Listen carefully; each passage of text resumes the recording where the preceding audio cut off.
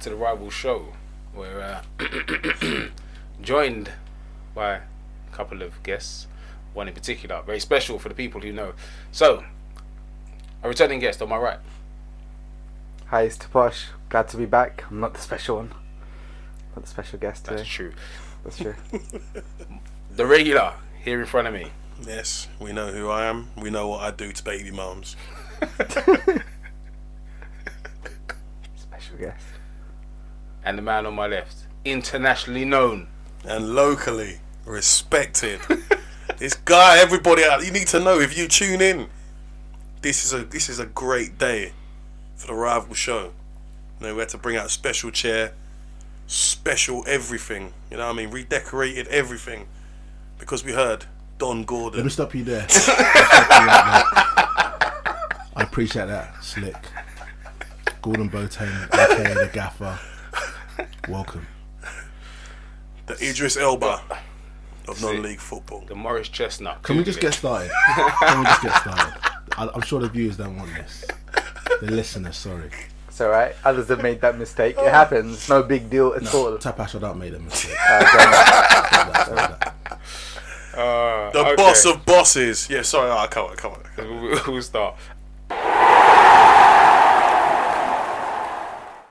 We're off for a week, so we're looking at Man United to start with. Slapped up by Chelsea.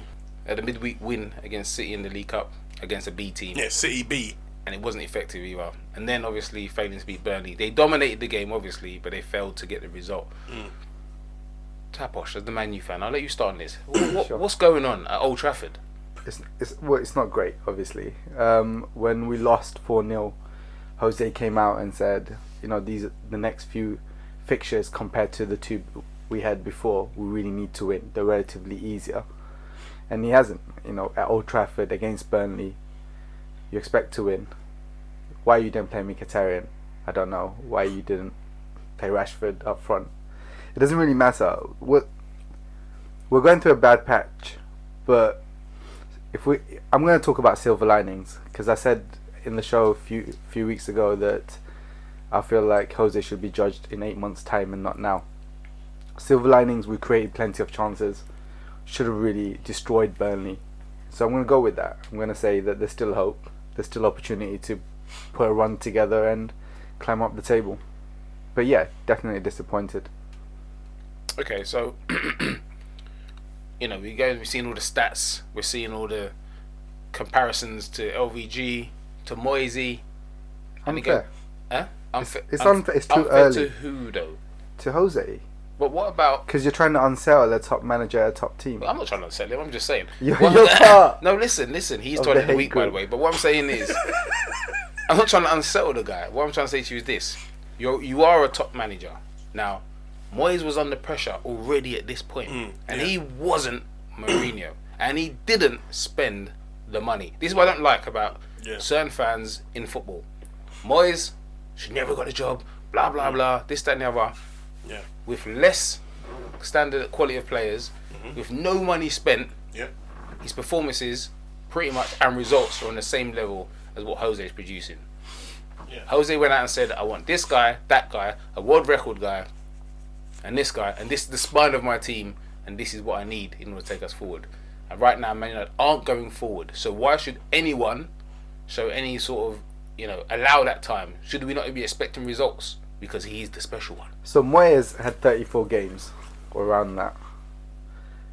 The problem with a United fan with Moyes is that 10 games into the season, 11 games into the season, he didn't inspire confidence. We didn't think Moyes is going to turn this around.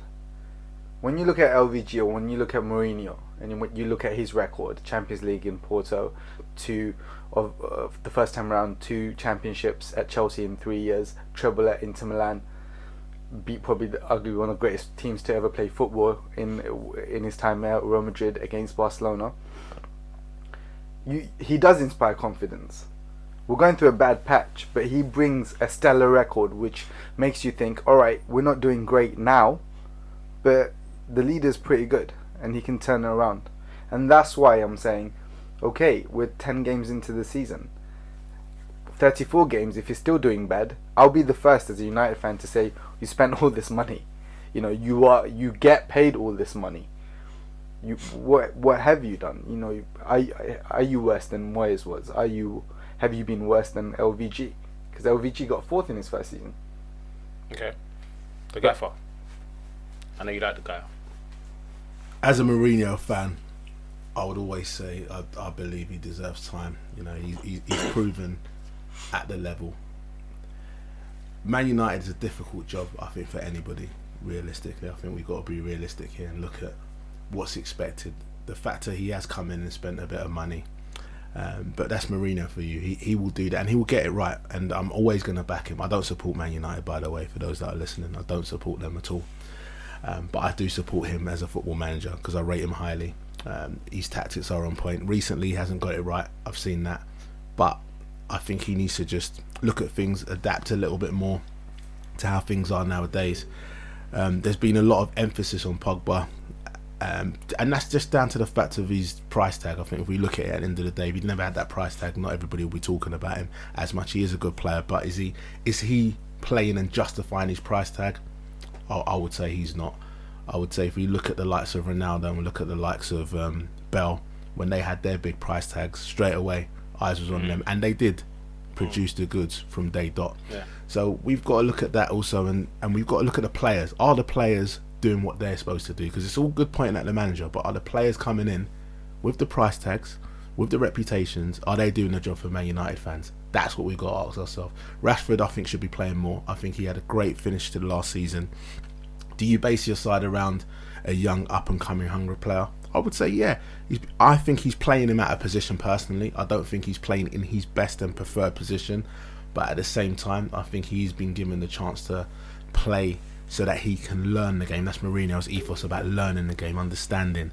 His ethos is all about defence. And when he played against Liverpool, we all saw, when he talks about parking the bus, he made sure he parked the bus from here to Leicester Square. So if we look at it from that point of view, he's a tactician. I feel that how Man United started against Chelsea, the way they conceded, the way they defended. If we look at people again, it comes back to players. Chris Smalling, how did he play in that game? Your captain. He was your captain on the day. Yeah. He was terrible at the back. Now, if we go individually, player for player, the only person that was really standing out was probably Mata. He was one player that I think always has something to prove to Mourinho. But I feel that everybody at Chelsea at the time, when you look at that game, everybody there wanted to show him, well, look, you know what, you said this and that about me while you was at Chelsea. Yeah. Now you've got something to learn. So I think personally, I would say he needs time. I do believe he will come good. Do I think he's going to win the league this season? No. I said that at the beginning. Do I feel he's going to challenge next season? Yeah, and I don't think Man United are going to get rid of him. I don't think he's going to walk away. I think he's got too much pride. I think off the back of what Sir Alex has done at Man United, he's going to want to emulate that. Whether he can or not, only time will tell. But I think, yeah, he does deserve the time, but I do think the players should be starting to produce with their price tags. So I would look at them if I'm honest. Slick man. Yeah, Man United, Jose Mourinho. That combination, it's just like a newborn baby being breastfed by its mum. They suck, you know what I mean? What's this from? Just sucking non-stop at the moment. Like, one thing I'll say about the whole Pogba thing, yeah, I think people are like, Pogba's not the one who's playing badly. That's what rips it. I agree with Gaffer. He's not setting the world like the way that Cristiano Ronaldo was battering goals and Bell scored a few, set up a few, whatever. But Pogba's one of the people who's actually playing well. Like when you watch him, he's not stinking out the gaff. There's people there who are really blowing at the moment, and Jose's making some dumb decisions. He's not even playing his players who are in form from the start. Things like that. For example, Juan Mata. I agree. He's in form. He's in form, dangerous form. Yet the guy's finding himself on the bench. But I'm in form. You got people on the pitch who are not in form, stinking out the gaff, and you're bringing me on to try. Okay, yeah, go and make something happen, mate. Make something happen. Why? Well, the other day he took him off when he was the best player on the pitch. Yeah. Against Burnley, he took him off and brought on Fellaini. What is this Fellaini? What's going on with Fellaini over there? What does he actually do? I don't know what he's still doing there. What does he do? I like Fellaini. Why? I agree about your point about It's a cocksucker. taking Mata off. Well, it messes with the player's confidence. Mo, being a professional footballer. Who with me? Yeah, it messes with the player's confidence. If you're on form and you're doing well, and you're one of the very few players in the top team doing well, and your manager subs you all the time or doesn't start you in the next game. I'll tell you what, messes with your confidence. just before like that, because people say the word confidence. When I say confidence, it just pisses you off, doesn't it? But from Matt's point of view, Matt's what they call a model professional. Doesn't get off the pitch, he just takes it, he deals with it. You see, he's outside of restaurants. We were talking about this the other day. You see him sending pictures outside restaurants with his cappuccino, chilling, cycling on his, fucking bike around. He's a model pro, so he takes things in a way that he thinks I'll work hard and prove my point. The problem is that Jose, since at Chelsea, has had this thing with Mata where where other people consider him to be indispensable. Mourinho's like, nah, I can use you, but you're not my top boy, and you never will be, even if you're playing well. I always have in the back of my mind, I feel like I want someone else to do the job. That's how it looks with Mata. Yeah. But if he is playing the best, he should be playing. Like I said, against Burnley, I watched the game because one of our friends was pissed off what was going on. I watched it, and I was thinking Mata was the best player on the pitch. Creating. And even though you had 10 men, shooting, you needed to create chances. Or you needed a bit of quality. He probably could have scored one of those many chances you missed if he had the opportunity to remain on the pitch and pick up, because that's what he was doing. But he brought on Fellaini. He brought on Fellaini. It doesn't make any sense to me. Burnley were chucking balls into the box. Yeah, Burnley weren't even really interested in attacking. Yeah. So what Fellaini was going to do, he's not like he's a great ball winner, and they weren't really slinging balls into the box as such. So it was a bit strange. I'll agree that I think decision making from Jose's point of view, he needs to look at it, and I think he needs to reassess on what Man United's DNA is going to be going forward, and I think that's what needs to be looked at.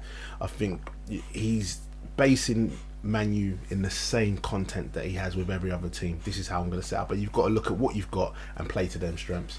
Yeah, but sorry, I didn't mean to interrupt. I was just going to ask, what do you think is Man United's DNA? Because as a fan, the most important thing for us surely is to play good football, but even more importantly, especially the last 4 years of drought, is to win. And that's why we got Jose. When we had Pep's coming to Man City, we're like, you need to win. So I think exactly what you're saying, but how do you win? That's the question. The question here is Jose can play how Jose always plays, which is he's defensive and he will counter attack and he'll win 1-0, but he will win. And that's what we thought we were bringing, and that's why did we talk about it in the past in the rival show. But I certainly have spoken with my friends about this, which is his antics have been overlooked in the past because you're like, oh, it's just Mourinho. They've been overlooked easily because he's been winning. It doesn't matter what he says because he's shown on the pitch that he's great. Now when he's not winning, are the antics just do they just seem childish? Do they just seem silly because they're not glossed over by the wins? So we go back to the DNA. What I mean by this is Man United have always been renowned to be that team that are very hard working, a team that's always in your face, a team that they press high. They're a team that obviously can make things happen out of nothing. 91st minute, 92nd minute, they're always going to get a goal. They don't stop working. Faggy time. All of that. But if you've noticed in the last 4 years, you've not had that. And are we saying that because Fergie's not there anymore? No, but Man United's DNA has been that. You fear Man U, but you don't anymore. People play you and they expect just to beat you. It's easy. So what needs to happen is an identity needs to be brought back into the team. Now, how you do that is by, as he's saying, having a spine of the team. But you need to have players that are able to do it. And I still think you're missing a few players in your team. I think you're missing that. You're missing. You've got Matt. I rate him highly. I think he should be playing. I'm with it. I think Rashford should be starting up top. Yeah. So from my point of view, I think from that point of view, the things like that, when we start talking about spine of the team, Matt should be playing. Rashford should be playing up top. If Rooney's playing, Rooney's playing. I 100% agree with you. I mean, but what Burnley was the best example, which is you've played Ibrahimovic 4 games in a row, 3 in 1 week. Why don't you rest him when nobody's scoring? Play Rashford by himself up front. There you go. Yeah. I mean, there's a lot of points to be raised on Man United and to be discussed, and I think from a Liverpool point of view, it's good to see Man United not winning. But it's interesting to see that such a big club with still has what you call world-class players in there or top-level players in there. You know, Mkhitaryan not playing. Where is he? Nobody knows. His agent did some interview saying, or was it the Armenian the FA director or whatever, saying he doesn't know, Mkhitaryan doesn't know what Mourinho's ideas are or what's going on with him. He's fit. Classic He's fit. Jose. Jose's not picking him. Did Jose not say he's one of the players of this profile that he's always... That's what I'm saying. That's one of the, so what the hell's going on? Players. He bought 4 players, right? Yeah, and he bought one at great expense, for the spine of his team, which is what Gordon was talking about. He bought in Bailey, he bought in Mkhitaryan, he bought in Pogba, he bought in Ibrahimovic. And they're not all playing. Look at Ibrahimovic. This guy, he needs, like you said, he needs to take a break. This guy couldn't score in a Mexican brothel. No matter how many enchiladas you give them, he couldn't score. Exactly that. I think it comes back to what I was saying earlier about hard working. Rashford's he's gonna work his bollocks off. He's gonna shut everything down, and he's gonna nick you goals. He's dangerous. He's one of those players. So maybe you're gonna have to sit on the bench, come off the bench, do something. I think Jose's scared to drop him, if I'm honest. Yeah, because he's gonna be a problem. You know, he knows that. But why is Jose scared? Jose's a big man. He comes with a big ego and a big profile. He is, but Ibrahimovic, it's not Balotelli we're talking about. No, but do you know what I mean? This guy will cause a problem. He's even going to be a great asset for you in a dressing room. It's justified, or massive bad apple. Yeah, he could have said to Ibrahimovic, "You played in the League Cup, in the Premiership, and the European Cup against Burnley. I'm going to rest you." That's 3 games in a week he's played. Against Burnley, I'm going to rest you. What's Ibra going to say? And then what happens when you beat Burnley 5-0? What, you're just going to bring him back in all of a sudden? No, but why didn't he make that call? That's my point. Why didn't he play Rashford? That was the perfect time to bring Rooney back and play Rashford. We're going to talk about your boy Jose, so we're going to move on. Okay. City, poor form, come back, good win on the weekend, dealt with West Brom. Then yesterday, the Barcelona game, they looked dangerous. They looked good. Pep even showed a bit of showed us that he's adaptable, not in the way that we thought. However, people seem to be forgetting that in the first half of yesterday's game, the Barcelona game, Barcelona could have been 3 or 4 up after the initial penalty incident with Sterling. Barcelona took control of the game, and had they scored like they normally do, the game could have been wrapped up. So City were similar, not in the same way, a bit more quality, in the way that Liverpool were yesterday, in the sense that you go into games and if you get at City and you can get a goal, you can put them on the back foot. People's heads start going. Stones, I've talked about him a million times. I don't trust the guy. Yesterday, he's up to antics again, through balls for people. I just don't know what in his mind, what he sees as a defender. But again, I blame the management, because Pep's saying go out there, play. Be free, blah blah. In areas that I would never. No risks. Don't get me wrong. I'm not Pep Guardiola. Let's not get that twisted. But in areas where just most coaches, top level coaches, whether it be Klopp, whether it be Mourinho, whether it be Rafa Benitez, whether it be Capello, whoever, would be like, clear your lines now. Capello's got him playing across the back line. Although Barcelona, who obviously follow, or you should say City, are following their ethos from the Pep era, etc. Barcelona, obviously, that goal today, the equaliser, came as a result of a shit ball, square ball, which in England, people play square balls, people go mad. Yeah. That's the English football. Yep. You don't play across your back line, never do that. What are you doing? Dreadful. But I think City now are going to be in 1 and 2 mindsets. Either we can beat everyone and anyone, or be overconfident, and the next game they go into, I think they're just going to tuck someone in and get dealt with. Well, the thing about City is like it's true. It's like they're just Jason Bourne. They just don't know who they are. They don't know. And then yesterday they remembered they were dangerous. You know what I mean? We're dangerous out here. You know what I mean? Let's move to you, right? I don't know. Like City, even though they beat Barca, that's the problem with teams like Barca. Amazing attack. Once you get through the attack, you get through the press, you can take them apart.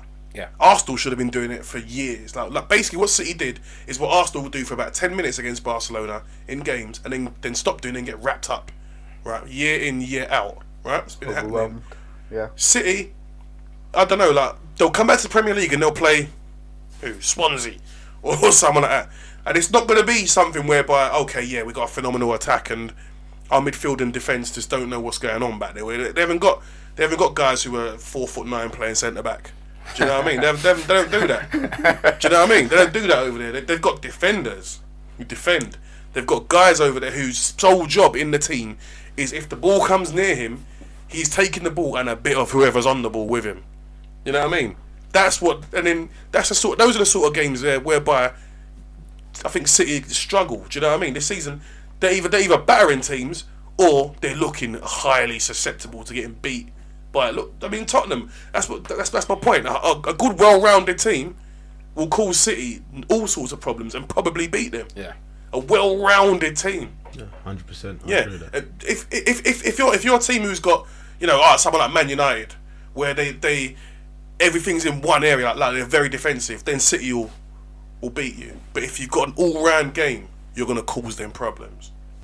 And that's how it is. So even though they beat Barca, then they beat Barca because they just weren't scared of them. Like most teams turn up and they're scared and then don't play their game. No, but after one, that's right. Yeah. Spot on. Yeah, you got to go at people. I think that's what it boils down to. I believe going forward, Man City do need to improve on what they're doing because before you know it, you can see them 4th or 5th, and then that's a bad season. And let's be perfectly honest, it's a bad season, and I think they've got chinks in their armour for people to get at them. I believe, I know we haven't gotten to Liverpool yet, but I do believe with the way Klopp's got Liverpool playing, okay, forget about what's happened recently, but the way he's got them playing at the minute with the high tempo, high pressing, them having a DNA of how they're playing, their style of play, that straight away is obviously what, if you look back at the Brendan Rodgers era, you would have seen that everything about Liverpool was attack. We can't defend for anything, but I tell you what, we're going to try and score more than you. Where Klopp's like, we're not conceding, but we're going to make sure we can score and win games. And that's what he's brought to Liverpool now. Press, work very hard, and it's simple antidotes that have been put in place. And that's what I'm saying about Manchester United at the minute.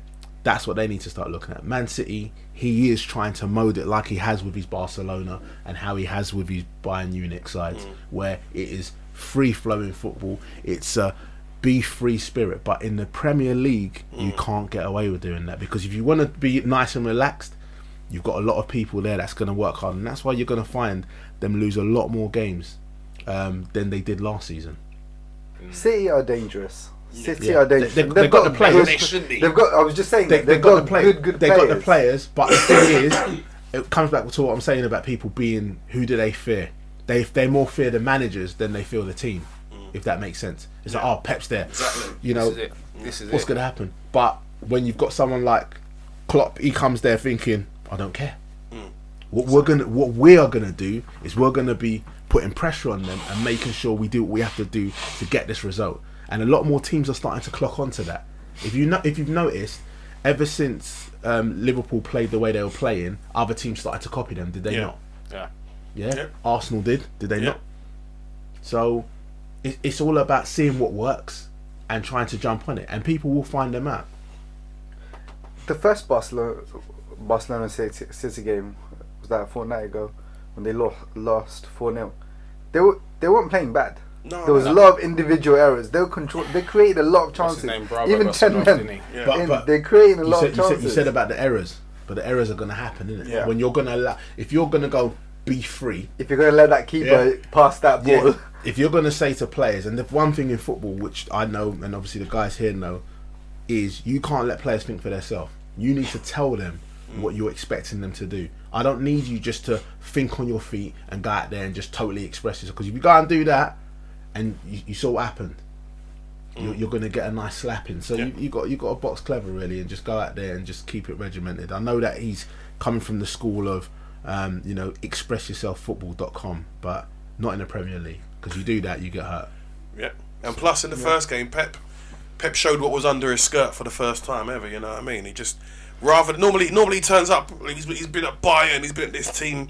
And he's like, right, here's my best team. We're going to do what we want to do, and you're going to try to stop us. But he went to the new camp and was like, oh, hold on a second. Let's put Sergio Aguero on the bench.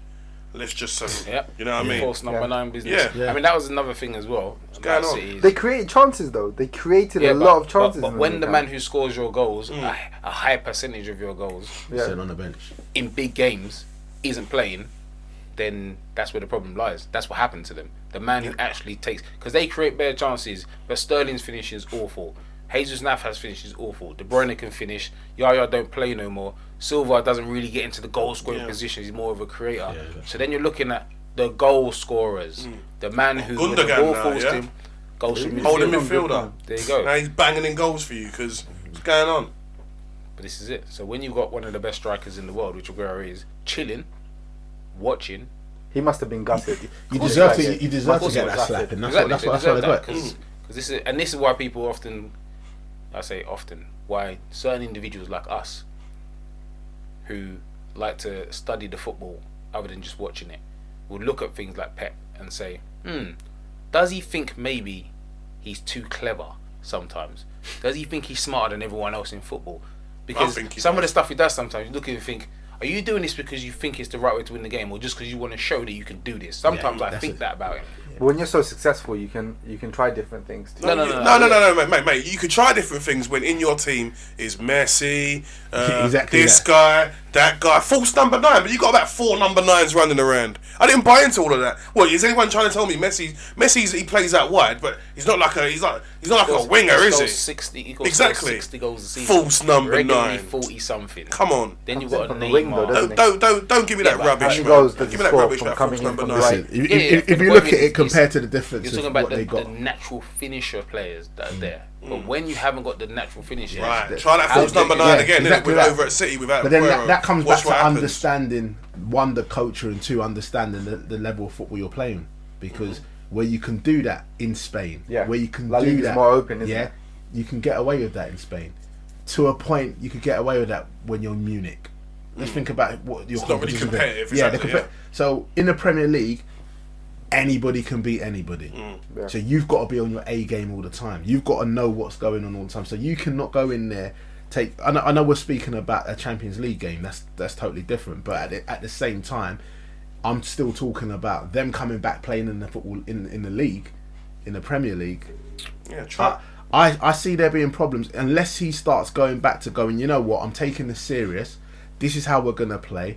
We've got to make sure that our players are playing in the right positions, number one, and our key players, again another guy that should be playing these key players, are playing. Then Man City will be up there doing what they're supposed to be doing. Yep. But until that happens, they're just allowing my beloved Liverpool to win the league this year. Hey. And I've got to be honest. Well, let's talk about Liverpool then quickly. So Liverpool, a couple of wins, decent wins, but again, winning games that maybe we would have drawn, but still conceding. The West Brom game was stress-free pretty much. 82nd minute, AR have a goal. We saw the Palace game, no pressure, cruising, could have been 5-0 up. Boom, there you go, Lovren, have a goal. Score, you take the lead, boom, there you go, have another goal. No one shutting crosses, don't get into the ball soon enough. People getting across centre halves, and you're just looking and thinking, we're literally going to be like the Rodgers season, and we're going to go around trying to win games 4-2, 5-3, 4-3, 5-4. Yeah. But you can't win leagues like that because at some point you like what happened with Chelsea. If there's going to be a time where you don't score, you're going to get fingered in the bum, and that's what happened. Jose Mourinho came and did it. Like look, let's be honest. Liverpool, when you watch Liverpool play, it's great going forward, but with what's going on without the ball, they're like Doc Cotton in hot pants, twerking. Terrible at the back. Get me. Terrible at the back. You don't want to have a look at it from behind. I do agree with that, and as I said, listen, you know me, and both of you know me, especially when it comes to Liverpool. I've been a very anti some of our managers, Rafa in particular, Brendan in these latter stages. But Klopp, to me, he's shown a little bit of difference. Okay, I will go back to the players again, and I'm always going to pick on players. I'm always going to do that. As someone that manages, I would always blame the players in this aspect, because their concentration, their switching off, is been the two key things that have killed us from a Liverpool point of view. Because it is some of them unforced errors that are happening. So if you look at the ones that were given away and were conceding, that's not the manager's fault. Definitely, for real. Yeah, you've got to look at it from that point of view and say to yourself, you concentrate for 90 minutes, you keep a clean sheet, you've won 4-5-0 instead of winning 5-2 or 5. But then it comes back to the same factor of that getting drilled into the players, where we're saying now, go back into training, Klopp, get them and make them understand, listen, this is not acceptable. Yeah, I'm sure he does it because I know he's a bit ruthless, but I think it's one of those, if they can get that drilled into their mind that, listen, 90 minutes, 5-6, if we're 5-0 up, let's make sure that we're winning 6 or 7. If not, 5-0, we'll take the 5-0, and that's it. As simple as that. But we don't concede, and I don't think at the minute Liverpool have that mentality of we can't concede, even if we're winning. No, they don't. Yeah? If you look carefully, when Liverpool break, even if let's say they're 2-0 up, 15 minutes to go, whatever it is, when they break, they fully break in numbers. Yeah. There isn't even you don't look at the midfield and go, blah blah, sitting, Chan sitting, or Henderson's sitting. Everyone's joining in. So when it does break down, opposition can hit you on the break. Yeah, it's acceptable for that, of course. So, but that part I feel is down to Klopp. Yeah, I agree with that. To turn around and say in training, if that's what he wants, that is, because obviously with the press you need people to commit, get forward, shut the ball down.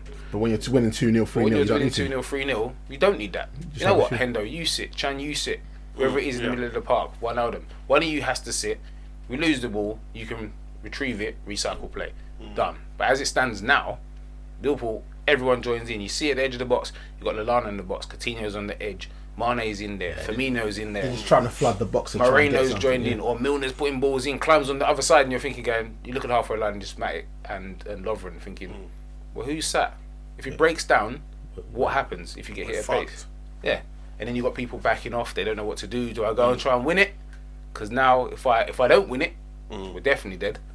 So I think that's that bit of Klopp he's going to have to work on. Or maybe he doesn't still have a midfielder who he thinks you can do the job. Therefore, just go and try and win it and score 5 goals. Yeah. That could be it. Get the result. Yeah, no, I agree with that. I know, listen, my man over there is quiet. He's upset because we're not talking about Man U. I understand that. Listen, I understand that. You know, we like you and that. But I think when we look at it, Liverpool going forward, this is probably the best team we've had for a while, structure-wise. And I'll say structure-wise because what he had to deal with last season to accept what he had, to come into this season and say, okay, you know what, this is now my stamp, this is my team, this is the way I want it. You can see that working. I don't think we're still the finished article. I still think we're missing 1 or 2 players. Yeah, definitely.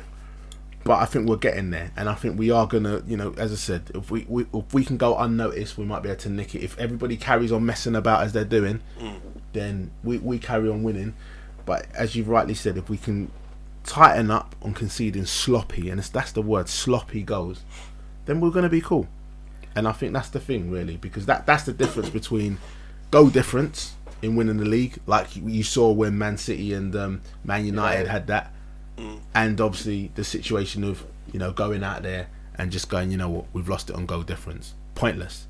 Yeah, let's make sure we can work on our defence and go from there. But personally, I'm happy with Liverpool this year. So they're playing the best football in the league, aren't they? Liverpool, I reckon. And I've said it, but I was just sitting silent because everything's right about it that you guys are saying about Liverpool. And I said it in an episode of Rival Show at the beginning of the season. I said, under Klopp, Liverpool are a big deal, and Liverpool are a serious threat to the league.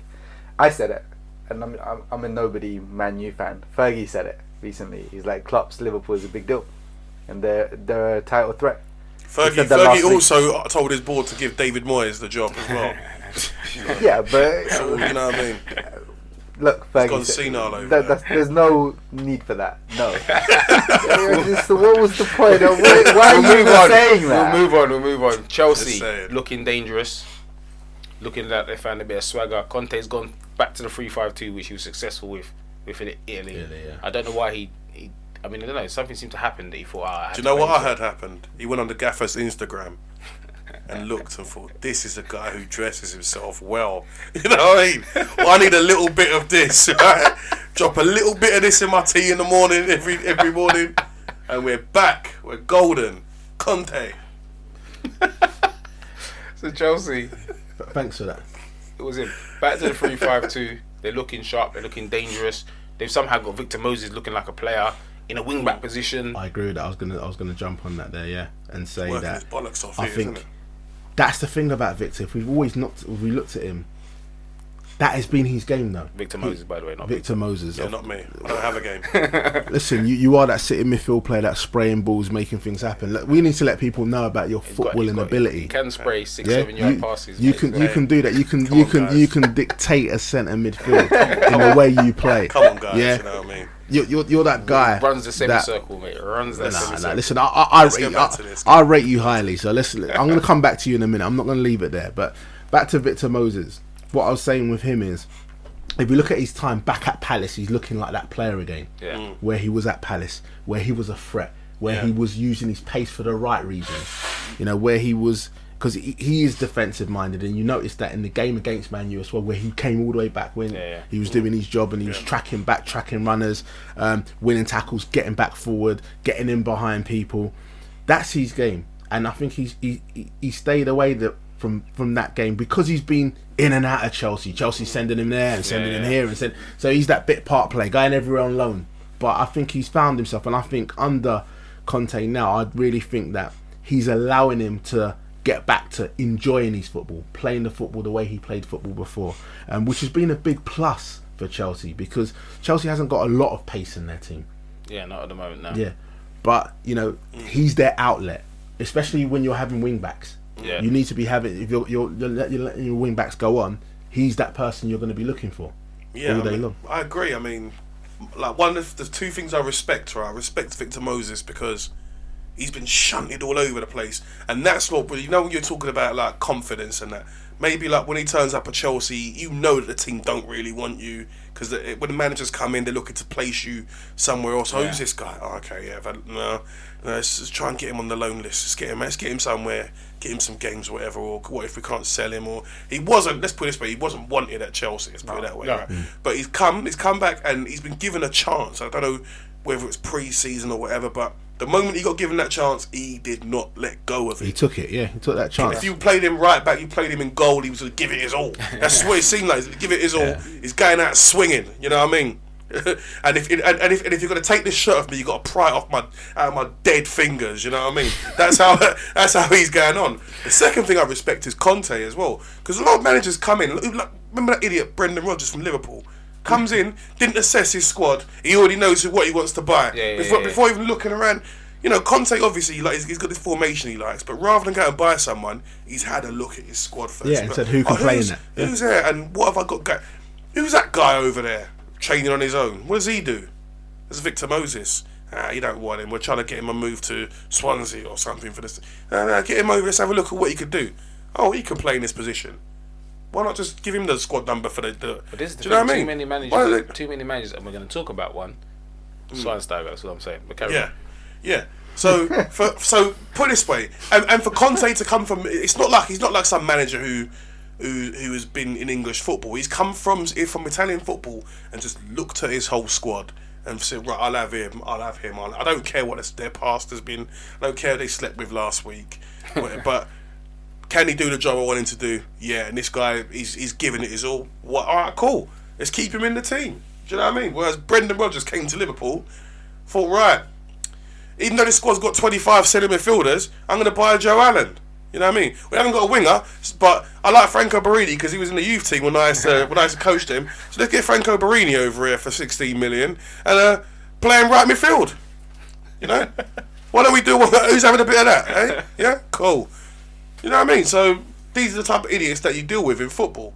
But Conte is not what, and you know, he was under pressure. This guy, let's be honest, he was under pressure already, because when you're over at Chelsea, you're always 2 or 3 games away from He's done well, and I think again he's going to settle in.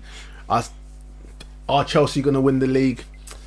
They're going to be there and thereabouts. I think under him, they're pushing. They're going to be there and thereabouts. So they're big boys. I mean, these players are world class. They've won the title 2 seasons ago. What was Mourinho doing to them 2 last season? I have no idea. Well, that's the. I mean, Moses has been amazing, but the big news is Hazard and Costa. Costa is such a menace. Yeah, if he can produce the form from 2 years ago when they won the title, it's a big deal. They're pushing.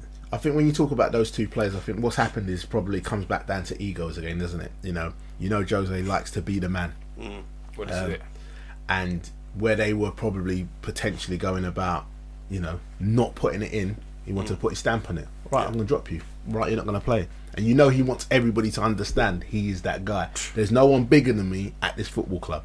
And that's the problem he had previously before with John Terry, didn't he? So that's probably answers the question there. If Hazard doesn't want to defend as much, but he's so amazing in attacks, why aren't you saying, all right, I've got two players in, I've got four at the back, I've got two holding this question to you guys. Why would you not give Hazard a free role? Well, this is your boy Jose, isn't it? So we're gonna come on to that. We're gonna come on to that because that goes back to exactly the point we're making, or we will make, and it goes on to my thing about, as we discussed about Mata. It's the same thing. Yeah. If this is your best player at doing this job, find somewhere for him. That's the point. If Hazard's your best player, you shouldn't be trying to take anything out of his game. You should be saying, you know what? Do what you're good at. Do what you're good at. Yeah. You excel up front. Especially we'll compensate the defensive frailties you have with. Well, when you've got Matic, I wouldn't even say that he's like, because he tracks back. Like when you watch Mate, he tracks back. He studies this positionally quite well disciplined. There's once or twice where I think it was the Chelsea game. He switched off and he shouldn't have. But I mean, if you look at it, he's one of 2 or 3 players who are actually playing well. You can't afford to not be playing the dude who's not playing well. I mean, why bring Carrick in for a game or 2, and he's pinging balls all over the place? Then he's back on the bench. We're going to leave Man United. We've done that. We'll come on. We'll come on to Jose because the question to be posed about him. As I said, Chelsea looking good. They're going to be thereabouts this season. It's just a matter of one, Costa keeping his head, staying fit, Hazard staying fit, and then we'll see what they do. Arsenal looking decent. Apart from yesterday against Lujabets or whatever they were called, Ludogorets. Well, they needed Ozil's magic there. I can't lie to you about it. It was amazing, wasn't it? It was a tremendous goal. That goal was straight FIFA 2016. It was FIFA 2016-ish, weren't it? Like, what would he press? R1 and circle or something when the keeper came out? Yeah, like the over Prince of Persia, what do you call it? The time thing. Do you know what I mean? Like, he knows what's going to happen. He's seen this already. The keeper's going to be here. The defenders are going to dive at this moment. He had that. But overall, Arsenal aren't looking bad. Yeah, they're looking dangerous. Maybe this might be their year this year. I mean, I don't know. What I'm saying is, surprised that you what said I'm saying that. is, what I'm saying is, it won't be for people at home. Probably not. Probably to be fair, I don't support Spurs, but I see them doing a bit. We're going to do Spurs in but Arsenal now seem to that Wenger's decided that, you know what, Sanchez is the best striker type player I have. He works hard, he can score goals, he can come deep, he can run in behind. You're going to play up front. Why he hasn't been doing this before, I don't know. Right? When the game's not going our way and we can't play our football, I'm going to send on Giroud. We're going to sling balls into the box and he's going to win some headers. And look handsome. Obviously. So it seems that maybe now he's come to the conclusion that you can't win every game by playing the same way. So he'll mix it up a bit. He's finally got a holding midfielder in there. That's the difference, having an A and a B plan opposed to just having one way. He's got 2 or 3 holding players. He's got Coquelin. What's that one? Helene. What's his name? No, the Mohamed. Yeah, that guy. Mohamed. Yeah. And you've got Coquelin, Mohamed, and you've got Xhaka in there. So Mohamed El Neni. That's the guy. And then you've got Ramsey still to come and do bits. Cazorla in there to do bits. Iwobi to do bits. You've got players to do bits, but you've got a balance of people behind that. He's been ignoring that for how many years? I don't know why. And now he's gone, right, front 3, you're quick, you've got pace, you've got skill, have some of that. Couple you can finish. Midfielders, we're solid. If we need to mix it up, I send on Giroud. Our defence ain't too bad when everyone's fit. Kishoni and the new boy's decent. Yeah, Mustafi's good. I mean, Monreal will still get put on toast if you leave him 1-on-1 with someone. Where's Givenchy anyway? Gibbs got terrorised yesterday by that guy. So, but just in general, they look like a better team all round. Let's ask the Gaffer. As someone who was over as a professional at Arsenal, this guy was a professional at Arsenal. Do you know? Oh well, no, I didn't. You didn't know about this, did you? Not just good looks. Do you know who was ahead of him in the Arsenal team? Tell him. Can you just ask the question? This is long. Have you heard of Dennis Bergkamp? Yeah. What's the question? What is the question? What is the question? You know, he's internationally known and locally respected. Okay, what is the question? Because we're going over common ground. Do you know in this room there's one person who's played Champions League football? Oh my! Oh wow! This guy's played in the. Do you see when Tottenham just fucked my accumulator a bit? Right? This guy's played in that competition before, so I want to get his perspective on Arsenal. You've been over there. You've been in training. You've played under Arsene Wenger. You've been in the squad. Do you know what I mean? What's this guy? So just tell us. You know, you're the inside man here. Tell us. He played with Milton Penza as well. All of this fabrication. Like, what I need to talk about here is the fact that I feel that Arsenal's style of play, as Mervin has stated, is more fluid in the aspect of they have a variation of a style that they can play. Now that's going to hold them in good stead going forward, and I think for them to have a title challenge, they finished second by default last year. Let's be fair, out of all due respect, it was one of them ones that finishing second meant nothing. The fact that Leicester won the league was already a shock as it was, so they can't be proud of finishing second. They are, but they shouldn't really be proud of finishing second. This year, again, the league is still open. If they have to get that consistency in their game and they maintain that, the thing about Arsenal is they always seem to drop off. They're not consistent as a side, and that's been their biggest problem for years upon years and for years. And that is for the fact of what you're speaking about, in the fact of having an A, B and a C plan and having the backup players and utilising the backup players at the right time, because their ethos of total football. Sometimes you don't need to do that. Sometimes the ball needs to go in there. You got Giroud, bang, can we pick up seconds? We can't always walk the ball in the back of the net, and that's been Arsenal's problem for many years. Arsenal's stubbornness. And that is the thing, where he is training, bang, training is about, can we pass, play, bore people to death with overplaying. So I think now they're getting a variation in their game. That is going to, as I said earlier, going to hold them in good stead going forward. Are they going to be able to maintain it? I want to wait and see, because I think Arsenal's biggest thing is their consistency. And that's the one thing that's been their Achilles heel. If they can be consistent this year, then I believe they could be one of them shock packages this year that could take the league. I really believe the league is going to be wide open. I don't think anybody's going to run away with it. I think there's 5 or 6 teams in the mix, really. 5 or 6 really strong teams that could take it. Yeah, I mean, Gaffer's right. Arsenal, you just know, waiting for after Christmas when the injury, in and around the Christmas schedule, and just between then and February, when the injuries come, and then Arsenal, they'll just have the consistency of microwave yogurt. You know what I mean? Just, you know what I mean? It's just all over the place. It's what's going to happen, isn't it? It happens every year. If they get through the festive period, kicking arse through February, right? Then all of a sudden I'll be shook, because look, I mean, they play quality football. We know that. And maybe Wenger might have actually grasped on. And if in January he actually buys someone, he's tight with his money. You know what I mean? It's like I wouldn't be surprised if he keeps all his money under his mattress. Like them old pensioners. You know what I mean? You know what I mean? I wouldn't be surprised. You know what I mean? The guy's tight. Right? But the Arsenal of these last couple of seasons isn't the same as the 10 years before. They've kept hold of their best players and they've added world-class players. I reckon they've got a good team. Sanchez is awesome playing up front, and when he does drop deep, Walcott's there to compensate. And I think they'll be pushing as well. If Man United or Man City decide they want Sanchez and offer him some Gareth Bale money, he'll be out of there quicker than a rat up a train. I hope we do. Well, I'd love to take Sanchez. Not Gets Man into United. Man U easily. Not Man United. Do you reckon not Man United? Not now. We'll move on quickly on to Spurs. 2 draws and missing Harry Kane, because Janssen just is not. He's not mobile enough. He's a typical English striker, but Spurs aren't playing typical English football, so therefore it's a bit like a Liverpool type signing, buying a player you don't need. It wasn't what they needed. Basically, Harry Kane, That thing where they tried to play Harry Kane deeper and Janssen. Harry Kane's a number 9. Stop being silly. Yeah. It's number 10 talk. Stop it. You're not that guy. You're number 9. You score goals. You're good at it.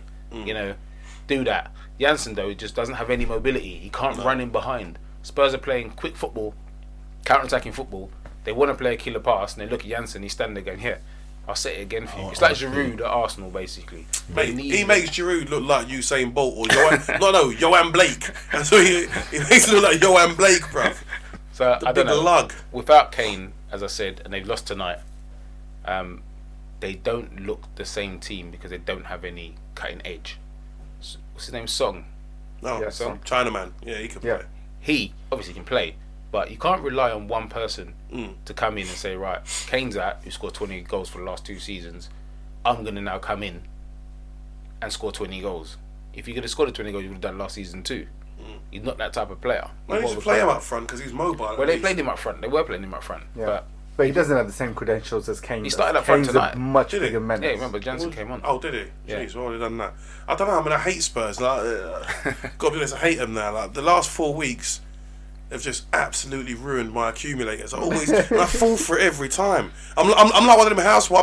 I'm like someone who gets married to Phil Mitchell. He just keep believing he's gonna change, but he's not, is he? Because he's Phil Mitchell. Do you know what I mean? An idiot. It's true though. And like every week I'll come to Merv's. Taposh will be here. And how many times has this happened now? Yeah, My accumulator. exactly. We're waiting for Tottenham to change, but they won't because they're Tottenham. They're the antidote for Viagra. I'm walking here hard. You know what I mean? And then afterwards, Tottenham. I'm soft again.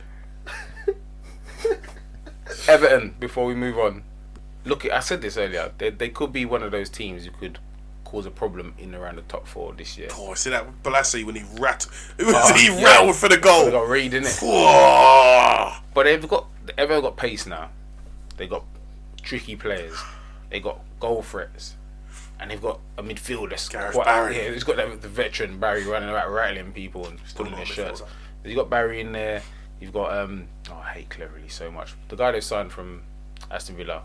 Oh, Gay. Idrissa Gay. Yeah. Doing a job in there, winning second balls. Got Darren Gibson as well. From It comes back to smart buying from Koeman, doesn't it? This is it. Well, Koeman, I rate him. Listen, look what he done at Southampton, and it was a good move. Listen, some people were sceptical when he did it, but I thought, no, he's smart. What he's doing is thinking, you know what, I've done my bit for Southampton. Technically, and let's be honest, Everton are a bigger club. Well, they've got the investors now, and so they've got money as well. So he looked at it from a financial point of view as well. You know, I can grow this. He gets I can paid take quite well at Everton. I mean, they didn't just say we're a bigger club. They said this is what we're offering you. He's one of the highest paid players. Highest paid managers. But also, it was the ambition as well. You got, and he's an ambitious manager as well. Yeah, You've got to think about that, and you know, and that's why he's gone there, and he's bought smart, and that's what I'm saying. He's bought smart. So yeah, at the end of the day, listen. Yes, they're going to be a threat. Are they going to win the league? No. I'm going to be straight with you. Are they going to get into Europe? Potentially, yeah. You know, I think they're going to cause someone top 4. I think they're going to. If someone slips off one of the others at the top, they could nick it. Cause problems. They could nick something. So they're going to be around 6th. Yeah, 6th, 7th. That's going to be, and that's for Everton. When was the last time we saw Everton outside David Moyes era where they was, you know, what I mean, that shock season where did they finish Martinez's first season though? Not in the top 6. The first half they did well, but they fell away. They fell away. Like, so I think they've never been. They haven't been in the top 7 for years. There's a lot of comparison between Everton and Man U, isn't it? Because Moyes moved to. Yeah, well, Everton's listen. Moyes is doing work at Sunderland at the minute. You know, as you can see, Moyes is over there to finish them off. He's once pulling and up for trees. all. Sunderland are a dreadful side. Sunderland, that is the place where hope goes to die, isn't it? Really? But that's every year though. I don't even. Can I blame him? I feel bad for up north. They spend a bit of money. Can I blame him? I like that region. I love that region. They're wicked people up there. So they're passionate, and you know what? They put money where their mouth is. They spend money on improving that team. Where every season, I'm watching Jermaine Defoe up top on his own, just I'm hurting for him because he's just walking around. He's like, okay, the ball's gone over there. Let me run over there. Duncan Watmore. Duncan Goodhue. That's all I need to know about life. And that guy, you're looking at him coming off the bench saying, Duncan, go on there. Change the game for me, mate. That's when you know you got a problem. Yeah. That's when you know you got a problem. The kid literally just runs. Literally, that's all he did is running. Don't get me wrong, everyone has that player, the endeavour, hard working, but week in, week out, that's your go-to guy. Duncan. Why have they not put Patrick Van Aanholt left midfield? Is that I keep saying this? Left He gets goals. They haven't got another left back. He gets goals. Get a right back to play left back then. That old I don't thing. know who their right back is. I don't. I've got looking no at their idea. team, I'm looking at their centre halves. I'm looking at the whole team collective and just thinking, you're a bad team. Yes, They scare me. I can't lie to Sunderland. They're down this year. I'm going to say it early. It's over. But I said that early doors. It's over. They're going to be bottom of the league. It's a wrap. I can't They will be bottom. I can't see. They're definitely going down. If Jesus came down from heaven now, I said, listen, I'll take over. And your boy, Not even his father could help him save something. Even he could have raised it to the dead. and I can't lie to you, Tapstar. By January, your man's gone. Your man David Moyes is gone. He will get sacked. Why is he? I was gonna say how long before he gets sacked. Yeah, but by January, because they will do that. Maybe don't in think he said for a January. second Jose, Maybe by but- the end of this month, Moyes could be getting sacked. Yeah, if he He doesn't must pick be up. like the bookie's favourites to be Of course sacked he is. first. Of course he is. Yeah, and then he's gonna stop. He's gonna stop managing just- after it's that. I just think. nuts. I think he would have to stop because. Go back to Preston. No, he'll get a chance with Where? Celtic. At what He'd level? always get a job. He'd always get a job. Yeah, at Celtic, you're right. Yeah. Unless Aberdeen. unless Brendan goes. Brendan's always going to get sacked at some point. Yeah, he is, mate. Or he's going to win the don't know. league 2 He's years gonna- and then he's going to start thinking, oh, I've won the league, Yeah, so I'm a Gaffer he again. thinks he's in Scotland with the only team who can win the league. The only rivals got regulated for financial irregularities. Are Still they aren't back back. though? They're back how? Are they not back next? They're dreadful. They've got Steve, Joey they're Barton in their start. Well, I don't know He's what's their going on main with boy. Joey Barton. He's bad, he's bad. He was their the top boy. boy Oh, he's there. definitely before he turned back into Joey Barton and Yeah. did whatever he did in With his rock and training, roll hair. he was there doing nonsense, being top boy for them. So that's all where you need David to know. Moyes is going. Rangers. Probably. Yeah, possibly. That's the only job I can see him going to because he won't get another Premier League job. He's not my boy though. He is. He's not. Why? It's Koeman, your boy. You helped him out. It's Koeman, your boy. We helped him. So who do you I like rate? Koeman. Who do you I rate Koeman because managers wise? Who do you rate? Well, in the Premier League. Taps to come talk to me. Who do you rate? Who's your boy? Anywhere. Anyway, I like Jose. He's No, my favourite manager. Listen, I respect that. Me and you on a level there. Good. I'm good with it. I'm happy with that. It hurts me because I grew up in Northwest London fighting Arsenal fans, but I like Arsene Wenger. 'Cause I think He's decent. Carry on. Well done. You're doing all right so far. I like Koeman. Okay, Koeman. Do you know when I liked Koeman? When he had his older brother as his assistant. Man just cuckolded his brother's life, mate. It's your older brother. What's he You're supposed out to there, do? boy. You know What's he what I supposed to mean? do? I don't know, make him your director of football or something, but your You assistant can't manager. make him director of football. Why not? That's Southampton appointed director of football, not him. Look, man, he's cuckolded him, man. What are you talking What- about? What's going on If behind, you've got a what's job going on now, behind closed doors over there? now, you wouldn't bring your brother who didn't have a job My to older be your brother, assistant. yeah, but I'd bring him in to be director. I'd tell him, make him director. He's not my I don't assistant. believe you. My older brother. I don't What would believe cuckold you. my brother I for? reckon you'd mug your brother off. I can see it Not now. my younger brother, yeah, not my older brother, though. You know what I mean? We're going to move on. So, Gaffer, as you're here, non-league football. We've done a bit, obviously, over the years. I played a lot of it. You played a lot of it. You've managed. I've managed. The Slipman's come and watch games. Taposh. Welcome Heard to about non-league. it. Welcome Thanks. to non-league. Threaten people at games as well. The difference between non-league football and professional, because people don't understand. Because people often talk about when they look at football, all they think about is what a player should be able to do, whether they're 6, 7, 8, 9, 10, 25. What is the difference between non-league and professional football for you, from your point of view? Firstly, the time that you got on a training field, I think that's the first thing people need to understand. You've got more time to work on things. You've got players there that are able to take on instructions better. It's that like a professional level. At professional level, because that's why they're number one. They're professionals, and that's why they stay in the game, because they're able to execute what the management and coaching staff need. In non-league level, those players there, some of them are unfortunate because they're just down there. They haven't been given the chance, so we can't say all non-league players can't take on instructions or information. But the massive difference is the time that you've got on a training field. Obviously, they're full time and they're part time, so they train twice a week. And people have to understand how difficult it is in non-league, for the factor that people have a day job. They have to go to work, and then after they finish work, then they have to traipse down to training for 2 hours training, get prepared for a game on Saturday, and that game is intense. And if you look at the teams that play in non-league that go up against football league teams, they do very well, and the reason why they do very well is because of their heart and desire and their hunger, of the will to want to win. And you have the Football League sides who just take them for granted and expect us to walk over them. Yeah. But the difference there is also always going to be the fitness. Fitness is always going to tell. And if the professional side does what they're supposed to do, then it should be a routine victory. That's why they call it a professional job. But yeah, the easy comparison is the factor that, you know, non-league football, I class it still as the grassroots element of football. You know, where it's real football. Do you know what I mean? It's the hustle and bustle. You know, you go to grounds. You know, you have at some grounds you've got 10 people and their dog. Yeah. And then you go to other grounds now where they've got a lot more supporters, but then you've got real fans, the locals, who really just, you know, really love their club. They're passionate about their club. They'd rather support that team than support a Premier League side. Yeah. And, you know, it is really about their local side, you know, what their local side stands for, what it means to them. The village teams, especially, like my time at Histon, everybody in that village supported Histon Football Club. So they didn't support Cambridge or anybody else. They supported Histon. So it's like you were like the Luke Cage of Histon when you were there, innit? The most hated guy. You're right about that. The most hated. Wow, guy. Really? Yeah. Well, okay. Yeah, we haven't got to get into all that politics and that, but yeah, I mean. But in terms of the players that we see going from non-league to professional football, you know, people talk about the Vardys of the world. Dwight Gale, Bradley Johnson. Yeah, Steve Morrison. Yeah. Morrow, people like that. Why are they different from the others who are just in non-league? And obviously sometimes it's just about luck and not getting a chance. But why do those guys excel? Standard, hunger and desire. You know, the willing to make the sacrifices that's needed. Them listening to information. Them doing the application side of things. Them doing the extras that others are not willing to do. And I think that's what it. If you look at a lot of those players, a lot of them are forwards as well. So they're going off their stock, them performing, scoring the goals. Charlie Austin, for instance, you know, you've seen what he's done.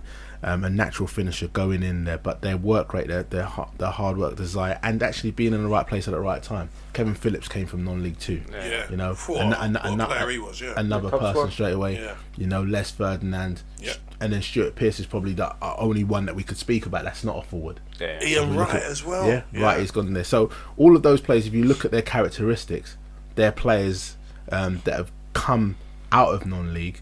They've all done the jobs, they've all worked, but they've made sure that they've gone out there with the right application, listened and excelled.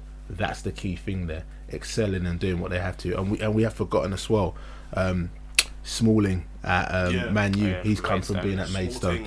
So there's players that can come out of it and they can go out and do well. I think that the average Joe in non-league football is, some of them are just happy to be there. They haven't got that expectation. Some of them have come out of the Football League and the thing which the question should be as well is, those players coming out of the Football League into non-league, they struggle.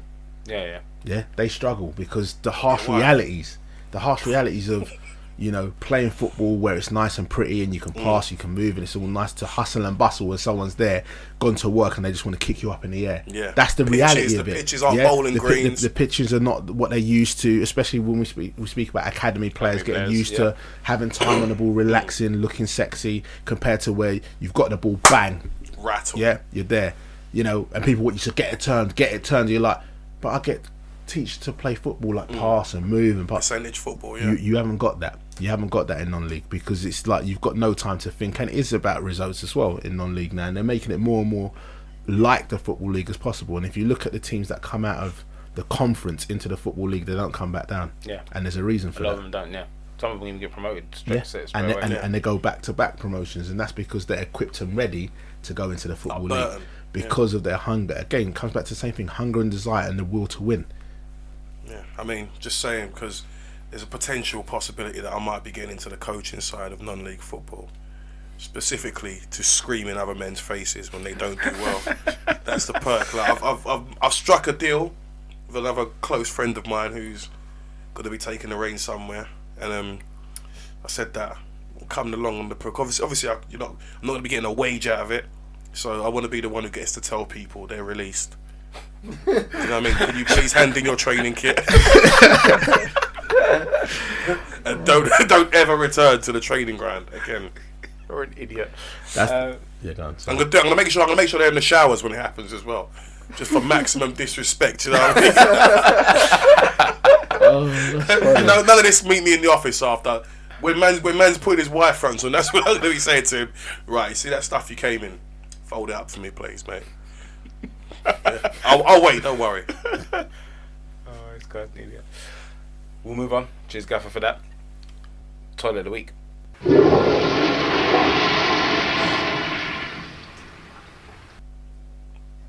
So this week is Jose Mourinho, and the reason why it's Jose Mourinho is because he's annoying me. Basically, that's it. He's always moaning. Nothing's ever his fault. This week he was moaning about he's lonely, his wife and his kids aren't about, sad times, and he gets sent off on Saturday for having to go with the referee. It's all coming on top for him, but it's the fact that he ignores the things that he does. And I'm going to go back to football basics here. Decision making. Why do you alienate people? Why does he go out of his way to alienate people who've done nothing to him? Schweinsteiger, he's back in training, I heard this week. But why wasn't he in training? Exactly. What does Schweinsteiger do? Nobody Model in football, professional, nobody at the club, nobody in world football understands what the guy did. He's been training for under 23s, no problem. You see him on Twitter, just working hard, training every day, pictures with the youth team. Like he but what did he do to Jose? He did nothing. Mata, again, one of the best players. In terms of form, they should be relying on him, saying, but he still finds a way not to pick him. Yep. Why does he go out of his way to alienate people? I don't understand. Well, Taposh, why do you think that is? All right. Do you think Jose Before I saw... get on to that, it's unfair to say, bring up the comments about him feeling lonely. He was asked a question, why are you still in the hotel? I mean, that's so unfair. This is what I mean. This podcast is anti-United at times. He was asked, why are you still in a hotel room? And he's like, oh, because I don't want a mansion. My family doesn't live with me. Does he get lonely without his family? Would you want the man to say, nah, I'm glad that my wife's not around? It's just unfair. The way you portrayed him in your intro was just unfair. I don't disagree with you about Schweinsteiger. Why isn't he in the team? He's talented. We bought him only a season ago. He should be there. He wasn't given a... he's not in the European team. Not in the squad, and yeah. he wasn't training with the first team right from the beginning. And he's talented, especially when you're like we're on a 7-game losing or not winning streak. You look at your squad and you say, well, I've got Bastian, World Cup winner. He's a winner. Yeah, maybe I need to shake this up in this team. Let's do something different. Come in. Like, why haven't you done it? So I don't disagree. I said at the beginning, early on in this podcast, that when you're not winning, your antics look more childish. No one's going to forgive it. This is my point. Yeah, because you're not winning. Childish. He's not winning. He's childish, and he's doing it. He's still doing it at a point where he's not winning. He's always been like that. That's part of his charm.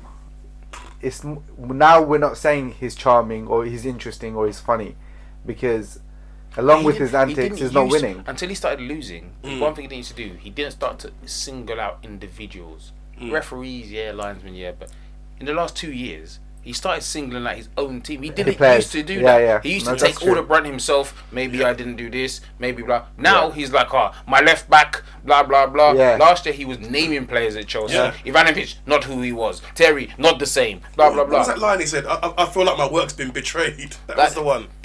What? Why should we give him any slack, Taposh? Why should we? Because of what he's achieved. Because no. the I'm season's judge. not I'm over. judging him like I'm judging players. Your last season, you got a tin tack. This season, your team's shit. You're making shit decisions. Yeah, you're making bad decisions. And you're making bad decisions. I'm so. That's unfair. I said that's unfair. It doesn't matter. Gaffer, what do you think? As we know, I'm a Mourinho fan, so it's very difficult for me to turn around and stab my guy in the back.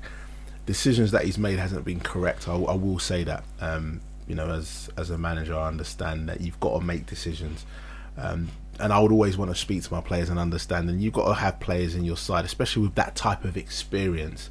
I think is second to none. So I can't really justify why the Schweinsteiger situation's come about. I don't know. I don't really want to know. I don't support Man U, but what I do understand is the factor that Mourinho, unfortunately, which we have to all understand, and this is the thing that I personally like about him, is he is a profile, he is that it is about me, and people have to understand that. Where he did used to, as you rightly said, take the shine off the players. Digging at the players, I think it's one of them ones where people said, well, why don't you dig at your players? Why are you always taking it on yourself? So he thought to himself, you know what, I'm going to start doing that now. You know it is because he's a sore loser. And he hasn't lost as much as he has in the last 2 years. That's right. That's why now he's reacting as he's reacting. As he said, it's like a kid. Yeah. It's a kid soaking. Like all of a sudden, if you mother a child, and I'll use that analogy, you're mothering a child, and all of a sudden you're telling the child off, then the child's gonna just act different, isn't it? Yeah. So the same as Mourinho. At the end of the day, everybody loved him. Everything was fine. Now it's all blaming him. He's not the special one no more. He's not the one anymore. He's just so like everybody else. He bleeds like everybody else. He makes mistakes like everybody else. No, actually, I am still the greatest. You know what? It's them. So that's what you're now finding with him, and you found that especially at Chelsea. If Chelsea want to sack me, then sack me. Now, I said they're gonna sack him. They're gonna sack him after you said that. They are, because listen, there's no one's bigger than the club, and that's the thing that I suppose, as much as I love him and I do love him, he's failing to realise you are not bigger than any of these football clubs. And no manager or player is bigger than any football club, and that's the problem. After he said that, though, they came back with a statement supporting him. It's just his bad results continued, and then they sacked him. What happened is, I told you I'm a big fan of his. Yeah. You got to understand that I back him 100%. He said that, and he kept saying it. That's the bit you're missing. He said it. I was talking about that rant. Yeah, he had the rant, and then he had another one, and then by the next one, Roman said, "All right, I'm going to deal with this." He lost a lot, and he lost the dressing room, and that's the big thing. And that's the big thing in football. I think the Man United job, and I know we're going back on it, and we're talking about Jose, we're talking about Man U. It's a tough job to take. Do I think he was the right person to take the job? I didn't want him to come to Man U. I've got to be honest, I didn't because he's a winner, and I did believe off the back of what happened to him at Chelsea, he's coming from losing, because you got to remember he's always coming from winning. Yeah. So whenever he's gone successful. At the back of the win. Off the back of it, and he's always on the high, always on the high. He's come off the back of a sacking. Everyone's still going to want him because of what he has done previously before. Yeah. But is he the same Jose Mourinho that was before? That's now the question everybody's asking. Now, at Chelsea, when he came back the first time, he was smart about what he did. He turned around and said, the league's not ours this season. We're just going to go out there, do what we can, and that's it. So the shine was off him. Yeah. But how many points was he of winning the league that season? He was only about 4 points. But he'd already said we're not going to do it. Yeah. So then after what he did then was the next season he won it. Yeah. And then it was back to I'm the best now. This is what he had was one of the things he had never faced since he was back to where he was at Benfica and some of the little clubs that he had before, where he was losing at them stages. He's back to that reality, which no manager is going to be inferior to football. You are going to lose games. It's about how you respond. So it's coming back to the point of how we're dealing with him now. He's not used to this, so his way of coming out is what you're seeing now. So he's not the same person as he was back then. Well, either, he's not. The game's had a lot of success. The game's moved on, and everyone wants to beat him now. You got to understand. Like now, everybody's worked him out because he hasn't changed. If you look at his tactics, he hasn't changed that much over the years. He's still the same. He still wants to be defensive. Yeah. He's still. So if people are like, well, how do you break? And people would have done their homework on him like he's done on them, and they'd be like, look, you know, if he's going to be defensive, let's put pressure on them. Let's try and get the first goal, like Chelsea did to him. Yeah. I don't know. I mean, Jose. But I rate him. Listen, I'm not going to slag him off. I still think he's a quality manager, and I just think Man United was a wrong job for him, and I don't know why he went there, but he's there now. So you don't think he can turn around?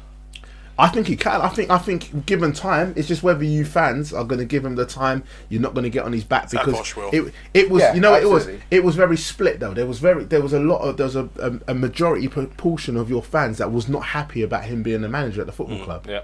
Let's do that there. Because of the stuff that he brings. It's all like what he's doing right now, basically. Yeah. The histrionics, the random behaviour. I mean, Bastian's Schweinsteiger. It really could be as dumb as he saw him in the showers, and then Bastian's longer than him in the showers. So he's, you know what I mean? So he's out the team. Maybe it's Anna Ivanovic. You know, he's lonely. He sees Ivanovic. He sees Schweinsteiger with his big schlong, and he thinks, I have to get rid of this guy. I'm lonely. He's got big things. Right? You know what I mean? It comes out. I mean, look what was going over at Chelsea. Costa, the killing machine again. Eden Hazard making love on football pitches.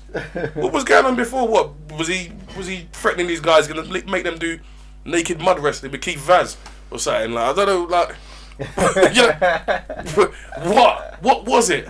What is it about this guy? Yeah, I don't know. Listen, I think does he need time? Yeah. At the minute, it isn't going well for him. And as I said, knowing football as I know it, if you give him time and knowing him as a manager, time and money, yeah. Well, okay, yeah, he potentially could be wasting more money. So, you know, listen, the three of us, we don't support Man U. So really and truthfully, let him waste the money. Those were all good buys. Those were all good buys. Yeah, I believe they were needed buys. Yeah. I don't think they were. I think he's but no one said that they've wasted money on. Yeah, that's what I'm trying to. Yeah, it's just return on investment. You're saying. It's the using Mkhitaryan, not even in squads. Where is he? Yeah. Nobody knows what's going on with him. He's fit. He's training. So then he's going to have to explain that. He's the one that's going to have to justify why these players are not playing. I can't really say why he's not. Yeah. He's not playing these players. All I can say is Mkhitaryan's worth 30 goals a season, like 15, 20 goals. It comes back to what he was saying at the start about his formation and his DNA, what he was going to do. I don't think he's stuck to what he's saying in the aspect outside. Zlatan up top, you know, and okay, Pogba's still playing, and as you said, you know, Pogba hasn't been terrible. You know, I still don't believe he's been a world beater, but at the end of the day, I think Matters to me has been one of their better players and one of their best players, and he's earned the right to be playing week in, week out. And Rashford, personally, I would personally be playing him if it was me. If I was the gaffer there. That's what I would have done. And why didn't he play Mkhitaryan against Burnley? Well, even against Burnley, like you bought him against Man City, he didn't do a good job. You took him off. You haven't played him since. But Burnley was a good opportunity to bring him back. He said the key words there. And Rashford up front. Because he didn't do well, that's a good excuse not to have him back in. But what, 8 games on? Yeah, well, it's about justification again. Look, we can't justify why Matt's not playing regularly. Let's be fair. Yeah, he should be playing. Rashford should be playing. Bad calls, isn't it? That's why he's taller of the week. Yeah. Why is he making the decisions? But then it's decision making. Why is he making these decisions? What is it he sees? What is he trying? Because he's Jose Mourinho. He believes he can do what he wants. He believes. Listen, let's be fair. There's my problem with Jose. He actually believes he can do what he wants, and believes there'll be no repercussions. That's my problem with Jose. He says what he wants, he does what he wants. He's treating players like shit now, which I don't even understand, because they're the people you need to go out and implement your plan. If they're all pissed off with you, nobody's going to do what you need. The one thing about Jose that traditionally has always been great is that the players were on his side until he got to Madrid. And then that's when it obviously changed, Chelsea. Yeah, everyone hated Madrid. Sorry? Everyone. He's players in his own team. Yeah, but up until then, everyone. In Porto, in Chelsea the first time around, they loved him. In Inter Milan, it was him, Inter Milan versus Italy. When you go to these other teams, when you go to teams like Real Madrid, the players are the stars. Yeah, but Jose wants to be the star. Yeah, that's the problem. And that's where the problem lies. But now he wants to be the star, but blame other people. I want to know what Eva Carnero thinks of this. Dr. Eva Carnero. Tweet. If he's lonely, he should reach out to her. You know what I mean? Look, we got our differences. But I'm in my hotel room in Manchester and I'm lonely. I need some doctor healing. You know what I mean? Doctor Strange, wherever she is. Eva Carnero. No, man, how are you going to fall out of it? I mean, even in that madness, you've fallen out of a flipping the team's doctor. Who does that? Yeah, but media created that, though, isn't it? You're talking about? You can see him calling her a fucking puta or whatever it was, just for going on the pitch and doing her job. Nobody didn't do that. You know what I mean? And Andy Young or whatever his name is, Andy Hunt from the News of the World didn't make it up. You could see it with your own two eyes. You know what I mean? Taposh. Jose Mourinho in the toilet of the week.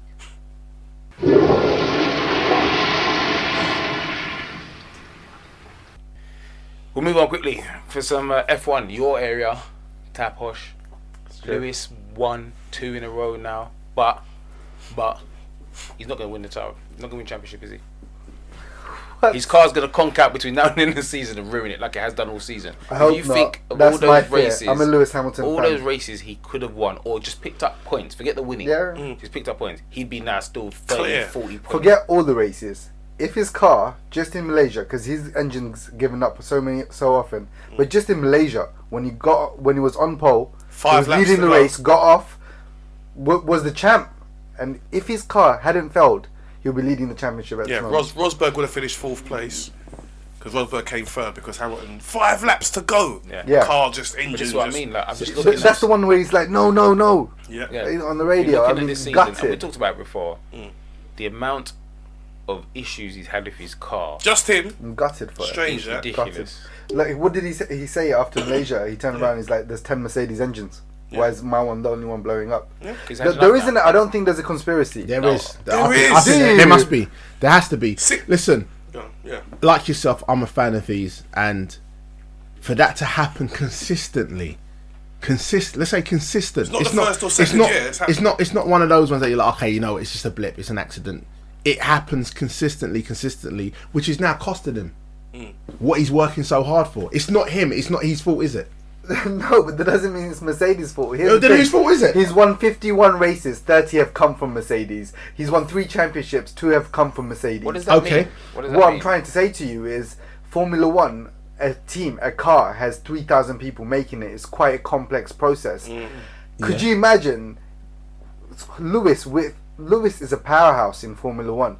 Could you imagine Mercedes taking on the risk of sabotaging his car? Not Could you even- imagine not the even lawsuit? sabotaging Why it, would but- you do that? But listen, we got to look at it from this point of view. So why is it happening then? If you can tell me How's the reason Rosberg- why, how's Apart from Rosberg's fans, car? no Yeah, other how's- critic The 4 years. with the any sort of 3-4 years. credibility is saying that there is any sort of conspiracy. Taposh. So tell me, over the 3 years or 3-4 years that Hamilton and Rosberg have been at Mercedes, how many times has Rosberg's how many times has he had engine problems? I can count them on 2 hands.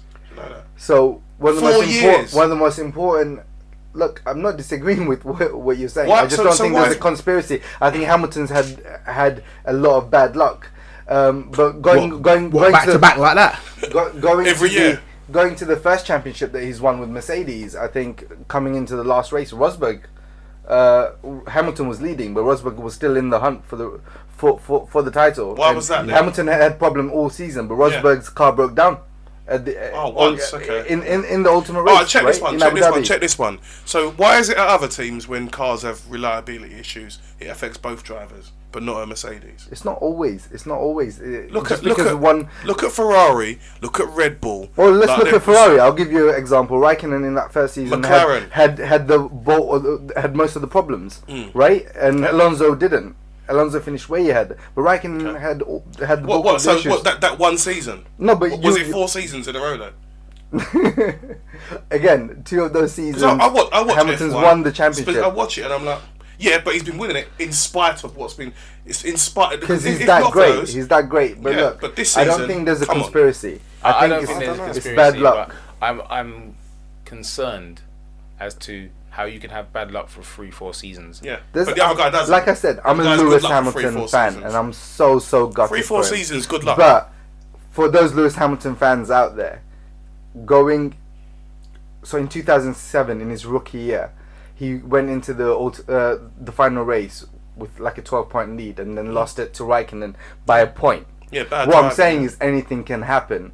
I'm looking for a Rosberg failure. I'm looking for Rosberg to finish 5th or 6th, and Hamilton being back in the race for the that's strange, back in the 'cause that- running for the ultimate race. Because that was happening when Rosberg was going to finish 4th, but when he was going to finish 4th and Hamilton was going to take a lead again in the championship, Hamilton's car broke down with 5 laps to go. That's a bit strange for me. I think Formula One cars are really complicated, and I think that exactly. bad luck exists. Hence why for us to prove this theory is crazy. But They've I'm had just a saying. championship winning car for 2 seasons. He's won the championship in those 2 seasons. this season they switched the team that was working on his car. But that's over for to- or a growth. couple I of- mean, constructors' titles trumps everything else. If you think, well, look, I've got these 20 people working for me, 10 have won the championship 2 seasons in a row. What if these 10 now go to Ferrari? I need these 10 to be on the ball as well. Let's mix up. No, they just went to work on Rosberg's car instead. Yeah, and Rosberg's engineers came to Hamilton's team, right? Yeah. And they've also won races. It's just Mercedes thinking commercially, I need to train all my people. That's not unfair. Look, as I said, I'm a Hamilton fan. Kind of sounds like it's Mercedes trying to stack their deck in Rosberg's favour. That's what it sounds like to me. It sounds to me, if you had 10 children and 5 of them consistently won you trophies and the other 5 haven't, you'll be like, why would you risk it? Because after all, you're looking to win trophies at the end of the day. Why would you just make that's like saying, okay, I've got a football team. I told you, for commercial reasons. I've got a winning team, and just in case, let's just move things around. Let's just move things around in case at some point Man United come and buy all our players. Let's see what all these guys can do instead for a whole season. No, that's not. So Mercedes employ, say, 20 engineers, 10 for Hamilton and 10 for Rosberg, and 10 of them have won 2 championships, and they're saying, well, you know what, if tomorrow Ferrari, Red Bull come knocking for these 10 engineers because they've done something really special, if I lose a lot of them, can the other 10 really, will the other 10 be strong enough? So they're saying, those 10 are now going to win. Let's mix hold on, but those 10 who have now been switched over are now going to win another championship though. So I don't really get, what do you mean? So they're saying, look, it's the same thing, isn't it? Like if they're staying I know what you mean, but they've got experience with Hamilton, and so the same guys. So the same guys were over there with Rosberg, who didn't win a championship, and now with Hamilton not winning championships. What's the experience? But Hamilton's not winning because of bad luck, not because of anything else.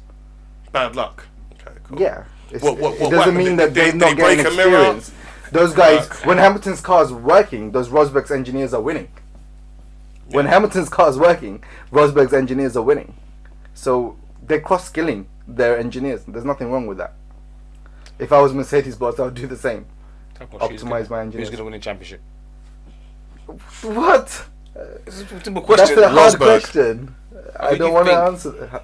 Rosberg is obviously the favourite, the overwhelming favourite. But I'm not ruling Hamilton out. He's one of the greats. Really, I say that, and a lot of people might be like, "Well, I agree. The guy's the best. He's the best driver on the grid." The only fan that I'll listen to who says a driver could potentially be better than him or is on the same level is Alonso. Everybody else is not on the same level. And the one guy that's up and coming is Ricciardo.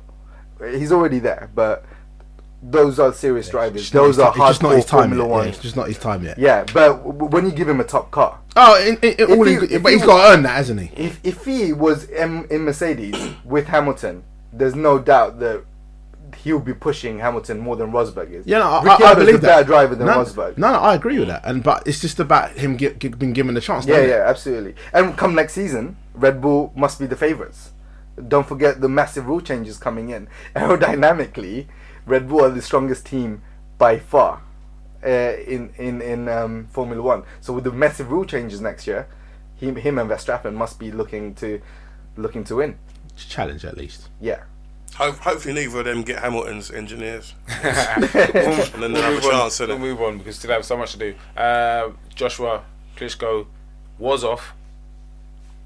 Joshua's now fighting Molina, which is a fight he should be winning. But then he will fight Klitschko next year. I think it's March, they've said, for the 2 titles.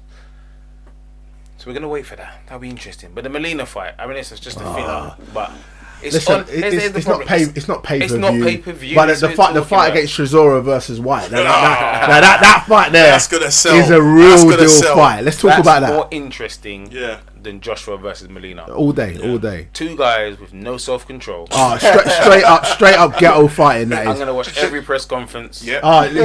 Every interview where they watch them train. Everything. Something's going to happen in the press. Something's going to happen. Someone's going to get that build-up. Someone's going to get bottled. He glassed me. Water thrown in people's faces. There's going to be all sorts going on, and then you're going to find, because like in normally boxing, there's a lot of chat, people push and shove. Listen, you're going to find out the truth about who really is about it. This isn't talk. Someone's going to say something to the other one, and you're going to know by the other one's reaction whether they're really on it. Yeah, that's what's going to happen, and I can't wait for that. That is way bigger than the Joshua fight. That's what I'm saying. That should be a headliner. That alone that is pay-per-view. I'm happy with that one on pay-per-view because you're like, it's worthwhile. But Joshua's only pay-per-view for the fact that he's champ. That's the real, and he's commercially the man at the minute. Eric Molina has been knocked out. What was he? Deontay Wilder and Chris Arreola. Arreola, you know. Yeah, so. No, I mean, that's not a serious fight.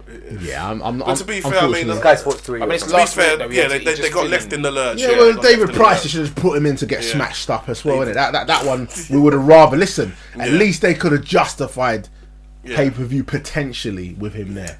Has Klitschko got a fight in between? Oh no, he's injured himself. He's injured, isn't it? So that's why he's not. So he's out for the year, so that he can get ready for fighting Joshua next year. That's what it really is. He wasn't ready. He wasn't technically ready for now. Oh, okay. He wasn't technically ready. It's just it's the technicalities of.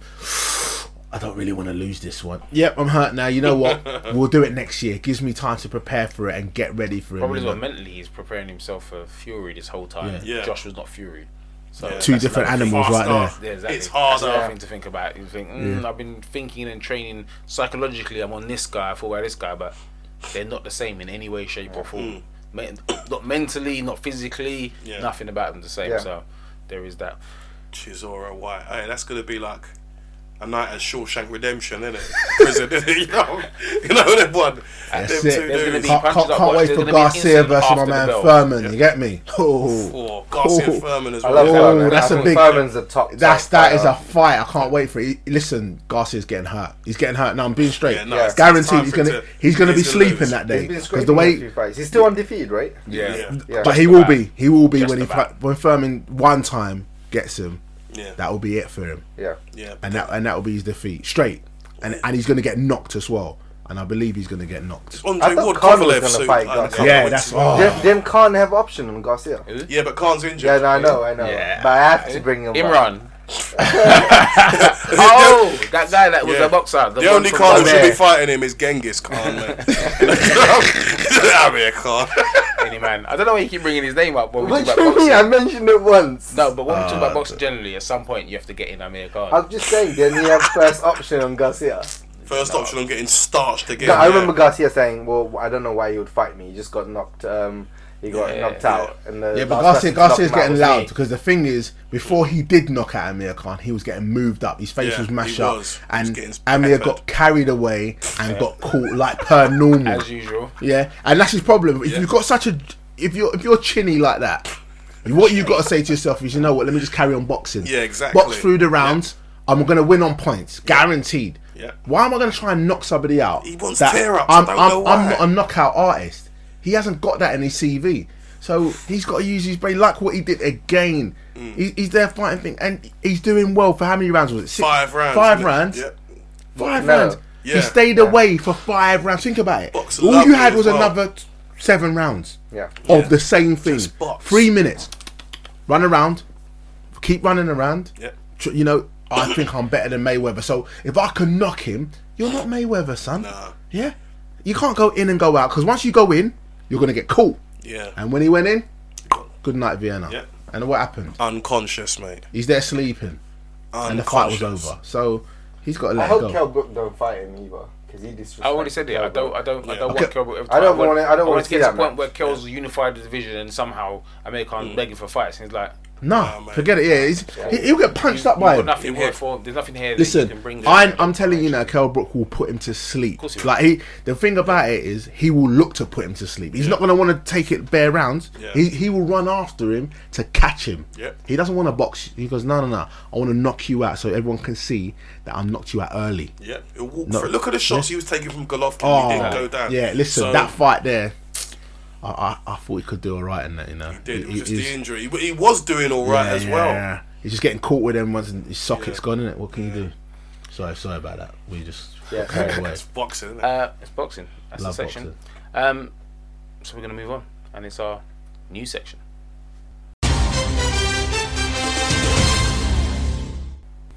So we've got a few stories in the news this week. This is interesting. It's about ethics. Dental and bone testing for immigrants is reasonable step or unethical? Taposh, I have to ask you first. All right. You're the human rights guy. Talk to me. What do you think? It's not right. It's not right. Yeah, that's my instinctive reaction. It doesn't feel right. What? Do you think it's discrimination in that aspect? Do you feel that So it's just what wrong? kind of migration are we talking about? We're talking about the immigrants coming from Calais at the moment, the Syrian refugees. Yeah, so you're And we're talking about people running saying, away Are you from a war But zone. if you're using the right context, what we're talking about is at the moment you're saying you're only allowing children to come in at this moment in time, right? And then there's grown men. I think there's less than people who exaggerate, but there are men who are not children saying I'm 16 or I'm 15. Yeah, but that's and you're wrong though. 22. That's wrong. Should they be tested? Those are the people we're talking about. Not every immigrant or Okay, every I thought refugee it was coming that. in. Yeah. That I would disagree with that. But I'm talking about the ones those people. Do you think could be reasonable? I mean, these people are escaping war-torn countries, obviously. Yeah, I mean, so I'm not dismissing that, but I'm just saying, like, what do you do if there's children? I don't in know the how to camps, answer the question, because for me, I think, like, what we took like 1,000 people on or something when Germany was taking 200,000 people from Syria. France was taking 100,000 people, and we took like 1,000 people. I feel like we let the world down somehow. I was gutted. I mean, I know I'm not answering your question, but I'm kind of trying to tell you that, like, what's the point of wasting money on it? Look, if you're going to take a child or take an adult, if it helps them survive from a war territory country, like, what are you going to do? Spend how much is it in this? It's some sort of DNA test, right, to tell you how old they are. Yeah, that's probably costly. You know, how many times are you going to do that? You're going to do that 1,000 times? 1,000 applicants that are saying that they're under 16 when they could be 22? Look, bottom line is 16 or 22. Well, what about the actual children? What about the actual children who aren't going to be in... Now we're talking about the wider EU community, isn't it? We need to pull together as human beings and say, look, we need to do something. And like we did, like England did during the Second World War, when Hitler was doing all that, all his business. Many people in England pulled together and got a huge amount of kids from Germany into England to give a better life. Look, why spend that money? My straight answer is, we don't need to spend that money on DNA testing. Should have used it on people like Kanu, Obafemi Martins. You know what I mean? Some of these dudes who are supposed to be how old? Come on. Well, Jose, I know we've talked a lot about Jose. What did he say to Eto'o? Or what did he say about Eto'o? Oh, Sammy Eto'o. Yeah, he do called you him a whole remember? band, didn't he? Yeah. And Called him a whole band. I love Eto'o's reaction though. He was still at Chelsea at the time under Mourinho, and they asked him about it. Like, don't listen to that fool. Like, Eto'o was could have under Jose about the Gaffer. 1,000 refugees. I don't care about Jose. We're talking about the refugees. 1,000 refugees. Like, I mean, it's not a lot, is it? No, it's not. It's nothing, to be fair. And can't they just put them in places like, look, I know it's going to sound nuts, but places like Scotland and Wales, I'm not even taking a piss for it. It says bare space, and a lot of them the Highlands.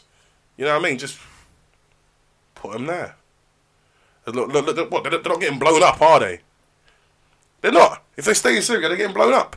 You've seen them. You've seen the footage. People bleeding and all shit. You have to fund these people. You can't put people in the Highlands. And look, there's jobs. Look, here's what I'm saying. Bring them in. Jobs in the Highlands. Well, there's some jobs. Some of them people. And people out there drinking red stripe all day long up there. You know what I mean? And red. And what's that thing they like? Iron brew. Red stripe and iron brew. Isn't that Glasgow? Yeah, Glasgow. I just don't know what just happened. Taposh, go on. Bring some humanity to this. No. I was just saying that. They do localize ethnic communities, don't they? It happened in Hamlets with the Bengali community. It happened in Brixton with the African community. So I thought that was going to go wrong there because the way you were stuttering over a word. No. But what I'm saying is that they do it. I don't think you can restrict freedom of movement. You can't say they have to stay in the Highlands and we're going to... No. I'm not saying stuff them up there and rebuild Hadrian's Wall. I'm not saying that. What I'm saying but is there's plenty of space. No, I'm with you, Vic. I think there is space. And how old are these immigrants we're bringing over? It's just a human thing to do. How old are they? Well, they're saying they're just accepting children at the moment. Oh, okay. So under 16. Yeah. Well, obviously, there are grown men. Or I say grown men. There are men like, well, maybe one looked older than me. So he was, when I say older, he looked old. What about the chicks though? I say just bring the hot chicks over. There must be. Well, it could benefit the country, innit? More hot chicks, you know what I mean? So you There's guys out there slick Vinci code them straight, you know what I mean? Listen, you know what I mean? It's just I'm all for just the multiculturalism over here. You know what I mean? What better way? I think people would be a lot more accepting of new faces if they were hot new faces. And they were just women. You support multiculturalism, but just not. Well, that's my Donald Trump approach to international affairs, isn't it? We're gonna move on. So the FBI inquiry into Hillary's emails. So the whole thing about the emails is she had her own personal server, refused to use the US state server. So she was basically in control of what anyone could see. So if she was sending anything dodgy, no one would know. They would never be able to check on her. That's the allegation, basically. Okay. But the question is, we knew about this in December or whenever it was. Why have the FBI decided to release this? There is further information 2 weeks before the election. I think because of the pressure Trump was saying. This is the FBI. This is not. You know, like he's got the girls running out saying he did this to me, blah blah blah blah. Okay, but those are individuals. This is the FBI. Yeah. This is the major organization, the crime-fighting organization in the US. We know what kind of nonsense those guys get up to themselves. Yeah. Why would you come out and make statements like that 2 weeks before an election?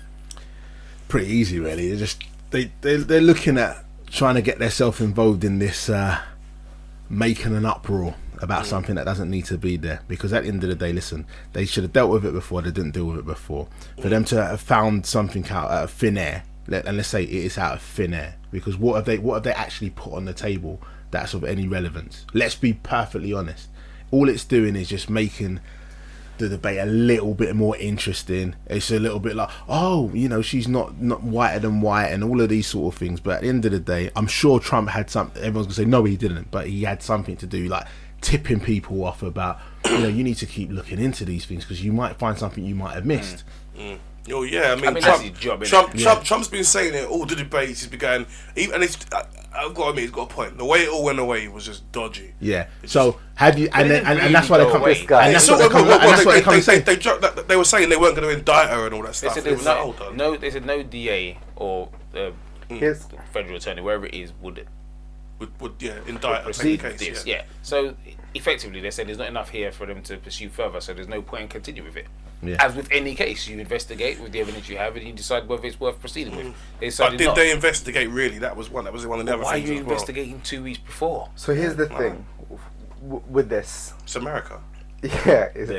Apart from that, the FBI have new evidence, and they're saying we're going to reopen the case. Why are they saying it 2 weeks before? But would we, if they're going to investigate, if they said it 2 weeks after, would we not have the same debate? That why did you not, if you had this information 2 weeks before or 4 weeks before the election, did you not think it was relevant to bring it up? Here's my issue. Are we forgetting that Trump is also in the running? Are we forgetting that, okay, so we knew that Hillary used her personal server, it's not as secure. It's a stupid thing to do as the Secretary of State. Yeah. Because you're potentially putting sensitive information out there for the public domain. For easier access than breaking into the American security server. It's not very president-like.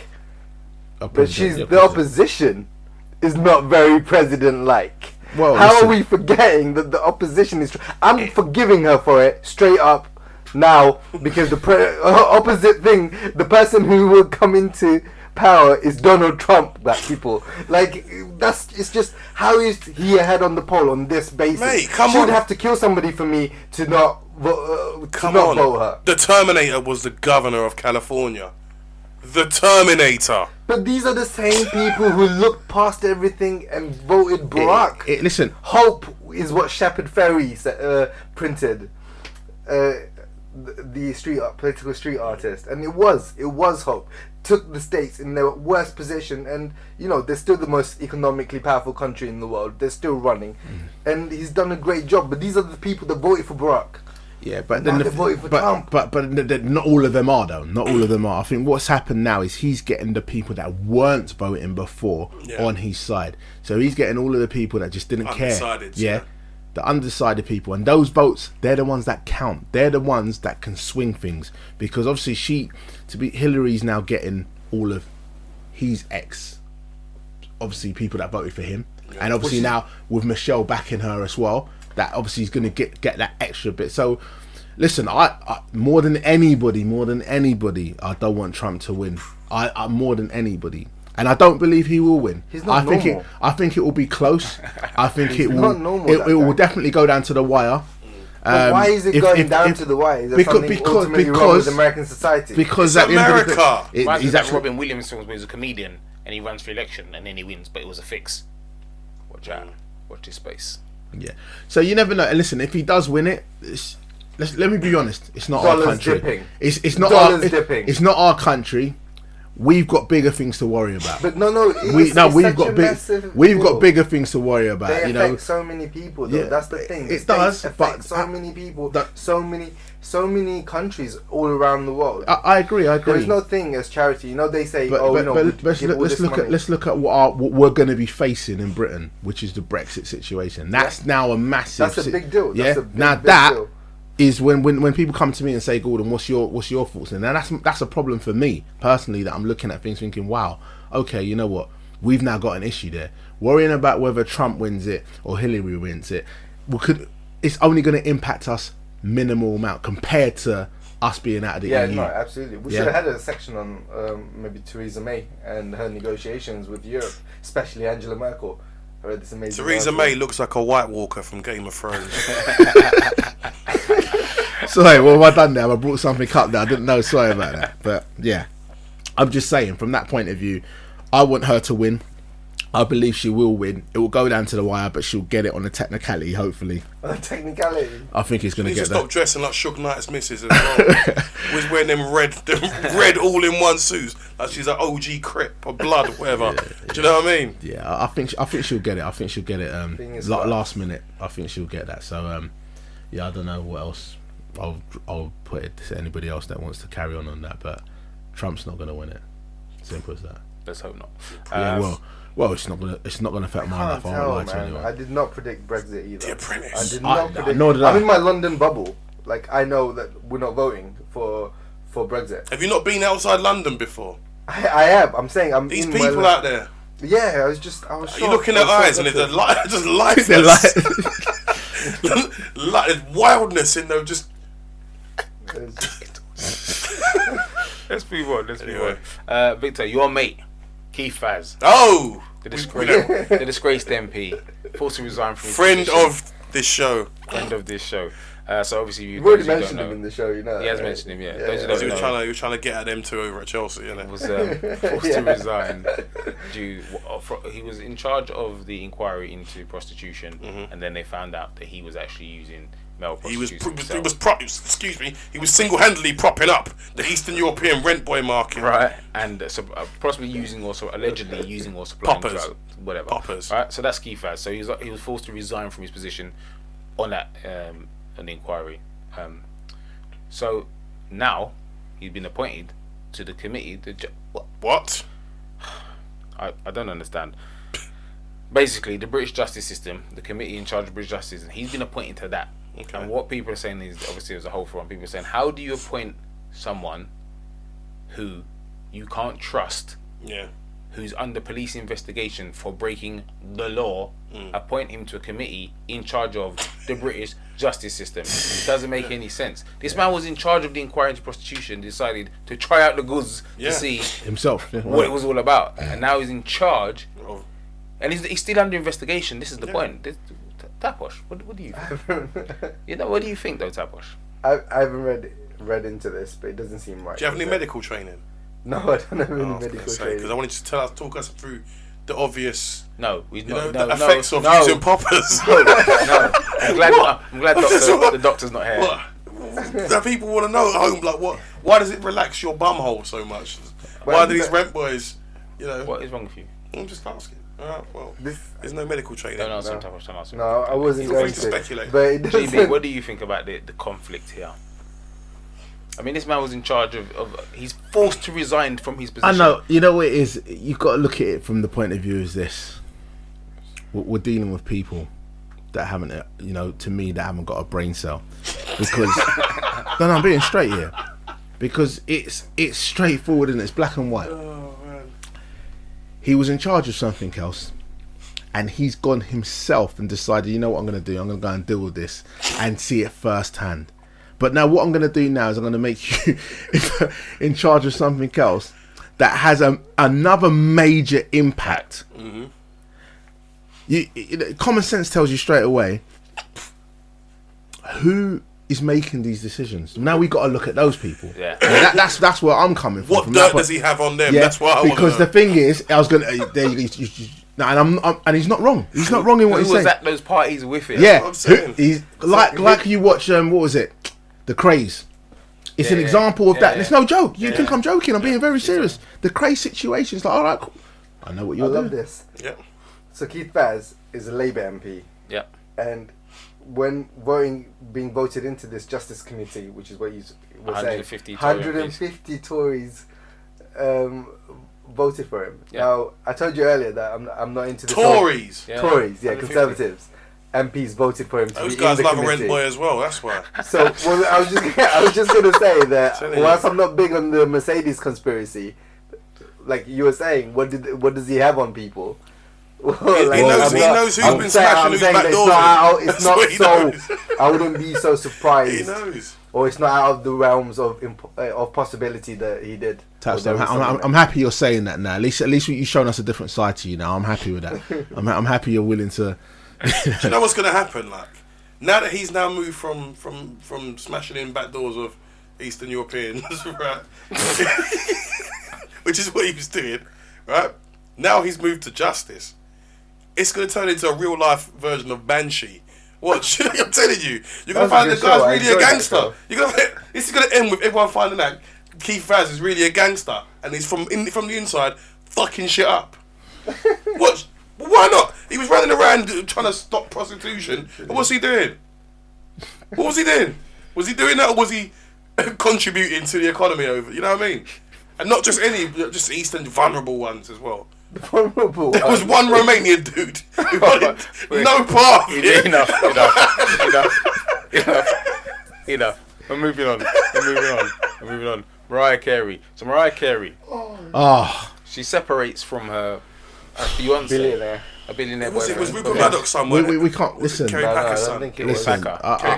I don't even know where we Mariah. Listen, back in the day, I've looked at Mariah and I said, you know, Mariah, you got a bit about you. I'm not gonna lie. She's got a bit about, but she's so unstable. Yeah. In if you look at it from Nick Cannon to, if you look at her track record, way before Nick Cannon, the Sony producer, Tommy Mottola. Yeah. So her track record speaks for itself. You can't settle down with her. You just can't do it. Why do people take these risks? I don't understand. Because it's her, innit? Yeah, so they just. of the name, it's just because, and that's the thing. But it's not about that though. He's a billionaire. But he's a billionaire. Out of all due respect, but this is Mariah Carey we're talking about. Yeah. So he can have all the money in the world, but that's attached to him now, isn't it? Yeah, he's got Mariah Carey. It's got status now. He's got the billionaire status. Now think about it. Yeah. He's got the billionaire status. Great, you know him for being a billionaire, but then. Look at what he's got in his arm. That's what you got to think. Some people are shallow like that. I'm not dissing you, mate. I'm sorry. I know if you're listening, I'm sorry, but I'm just telling you the truth. If you want to give me some of your money, I'll take some of it. So the rumours are she wants to keep the 10 million engagement ring. For what? She wants to keep the 10 million engagement ring. For what? She wants a 50 million convenience payoff for convenience. Because she moved her family from whichever coast to his coast because and that cost inconvenience. And that cost 50 million. So she had kids. What she's saying is compensation because she cancelled tours. She did this, that, and the other. She wants. I think there was a cancelled tour because they had an argument. So she's calling it inconvenience. No, hold on. But sorry, so he didn't. He didn't make her cancel the tour. Exactly. What people have arguments all the time. Jesus but Christ, Tina Turner. They're engaged. I was beating the shit out of Tina Turner, and she still found her ass on stage to sing and shake her ass to roll in. You know?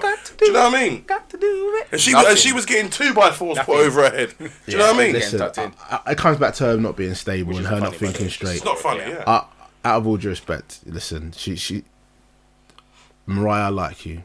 I'm not gonna lie. I got a lot of time for your music's on point, but you mentally. You're just not right. And I think we've got to be realistic here. And that's what we've got to say. And I think if we look at a lot of these A-listers, your people, your A-listers, you know, Sure.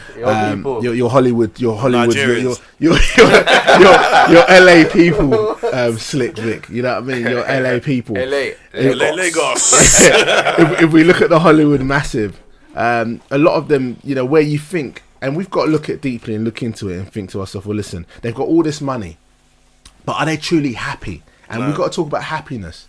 What real happiness have they got? And they haven't, because they're not happy within their self. They hate themselves. That's what it boils down to. And we got to let's go deep. If you want to go deep, we can go deep. Fish go deep. No, it's Yeah. just, That's what what people say about rich people to make themselves feel better, isn't it? What's that? They're rich, they've got money, but they don't have a happiness. But it's No, clear but that's what it is, though. It's true. That's the reality of it, though. Yeah, that is I'm true. in the poor people category. I believe in But that. that's true. But it is often it is true when you see these people with their 3-4 divorces. With Yeah. their And constantly why- in therapy, and why blah, is that? blah, blah. But that's because Biggie they told don't us take when we were sanctity younger. of marriage as seriously as poor people do. They Yeah, but believe not in just more- the marriage. No, It's about the but- general relationships. happiness, isn't it? But it's not even just that. But what we're saying is, it's a disguise, isn't it? You can buy whatever you want, but you can't buy happiness and Yeah, real no, love. absolutely, but You everybody can't. will tell Although you to that. be fair, if you want to get someone to give me a Still be couple rich. 100 billion to try, I don't. I don't I'm think the prepared reason to I don't take the think test. the reason I don't think it's a big deal is because it's a big deal because it's on the Sun, and everybody who reads the Sun, people like me, not that I read I the don't Sun, read the but Sun. I'm Yeah, just- okay, but all right. like- Then speak to you said yourself. you did. but like you're not very wealthy if you're reading the Sun. So £50 million to you is like, whoa, I can't believe. I can't believe. Let's say that's how let's say much- it was 200 grand.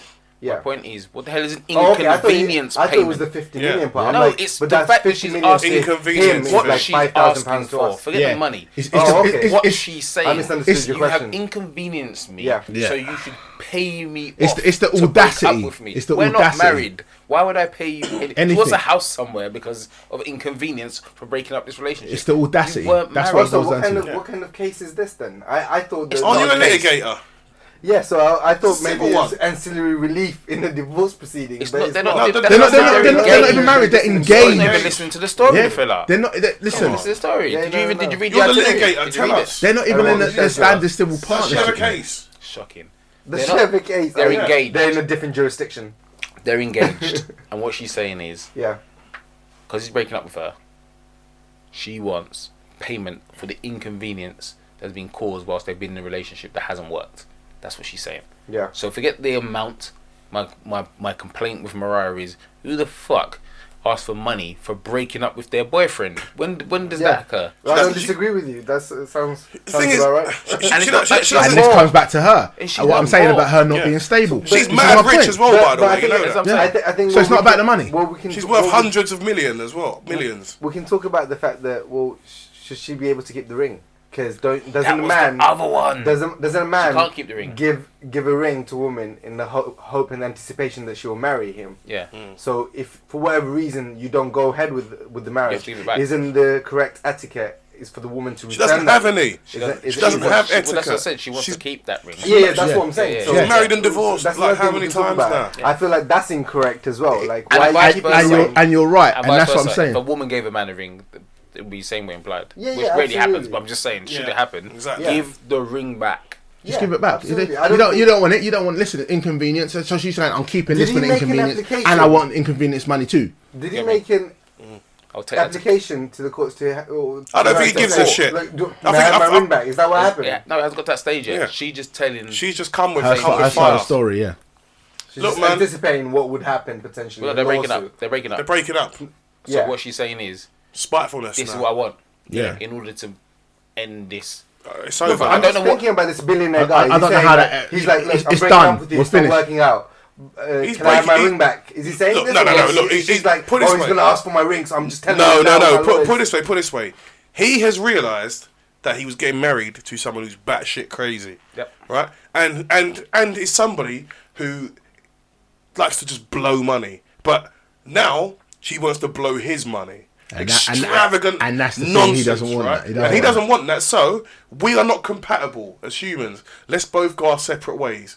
Because she's pissed off that he's broke it off with her, now she's being spiteful and has brought some kind of nonsensical civil case to him. Yeah. Right. Because we're not getting married, I want to keep the engagement. He hasn't even asked for anything back. Yeah. She's brought a motion to keep the engagement ring, and she wants to be compensated for her loss of work. Yeah. Earnings, loss of earnings. Anyway, look, she doesn't even look. I told you, it's down to her instability mentally. That's it. Let's just cut a long story short. That is what it is. It's a fact. Do you get what I mean? It's her mental state.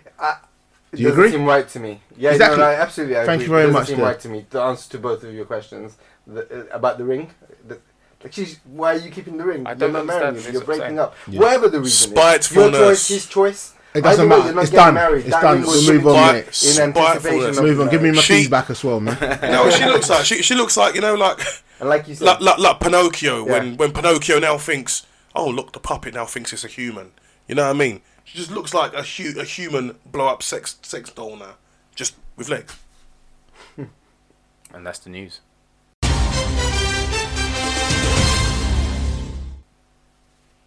So our final piece of the week is our... What the So this week is gaming. And the reason why it's gaming is because I read a story about a couple of friends going to a punch-up and one pushed the other one out of a window because he beat him at FIFA. So I did some more research.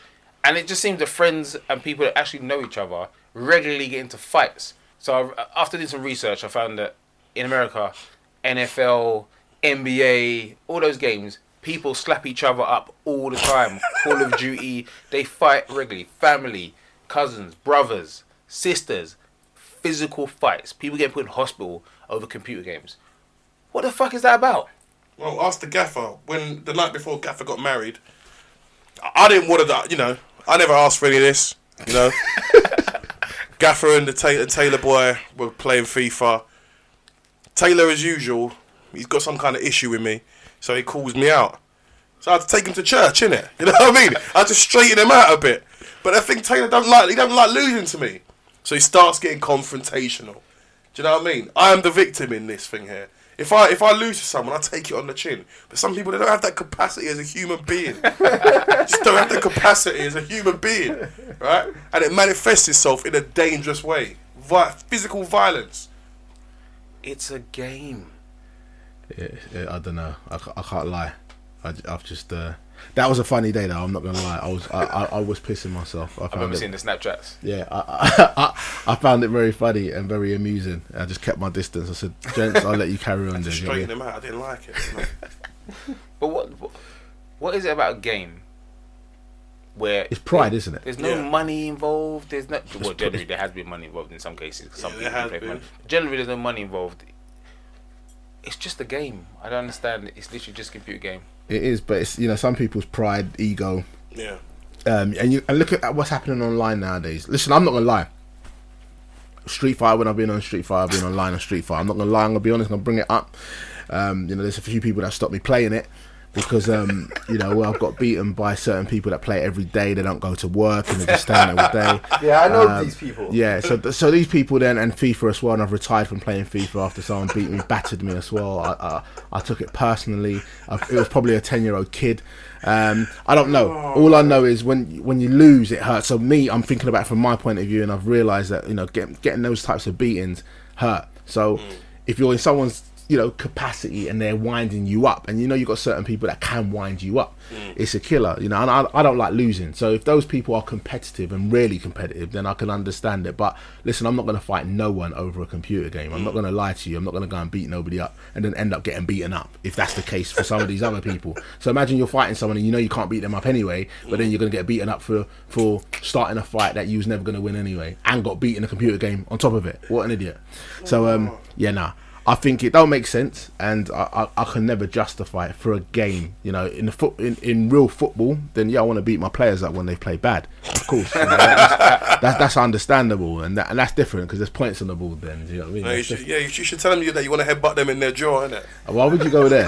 Why would you go there? Listen, things like that's wrong. You can't. I don't see how you can argue over a computer game. I feel like the algorithm's there to make it even. I can see why you can have a fight over a board game. Off a balcony, 15th floor. That's crazy. 15th floor. Yeah, that's just Hospitalising the dude. That's psychotic. When you're like, Killed him. You don't get hospitalised before 15th floor, mate. You don't make it. Yeah, that's craziness, and that's down to mental instability, and it comes down to people taking it way too serious. Yeah. To a point where you're thinking, as you rightly said, it is only a game.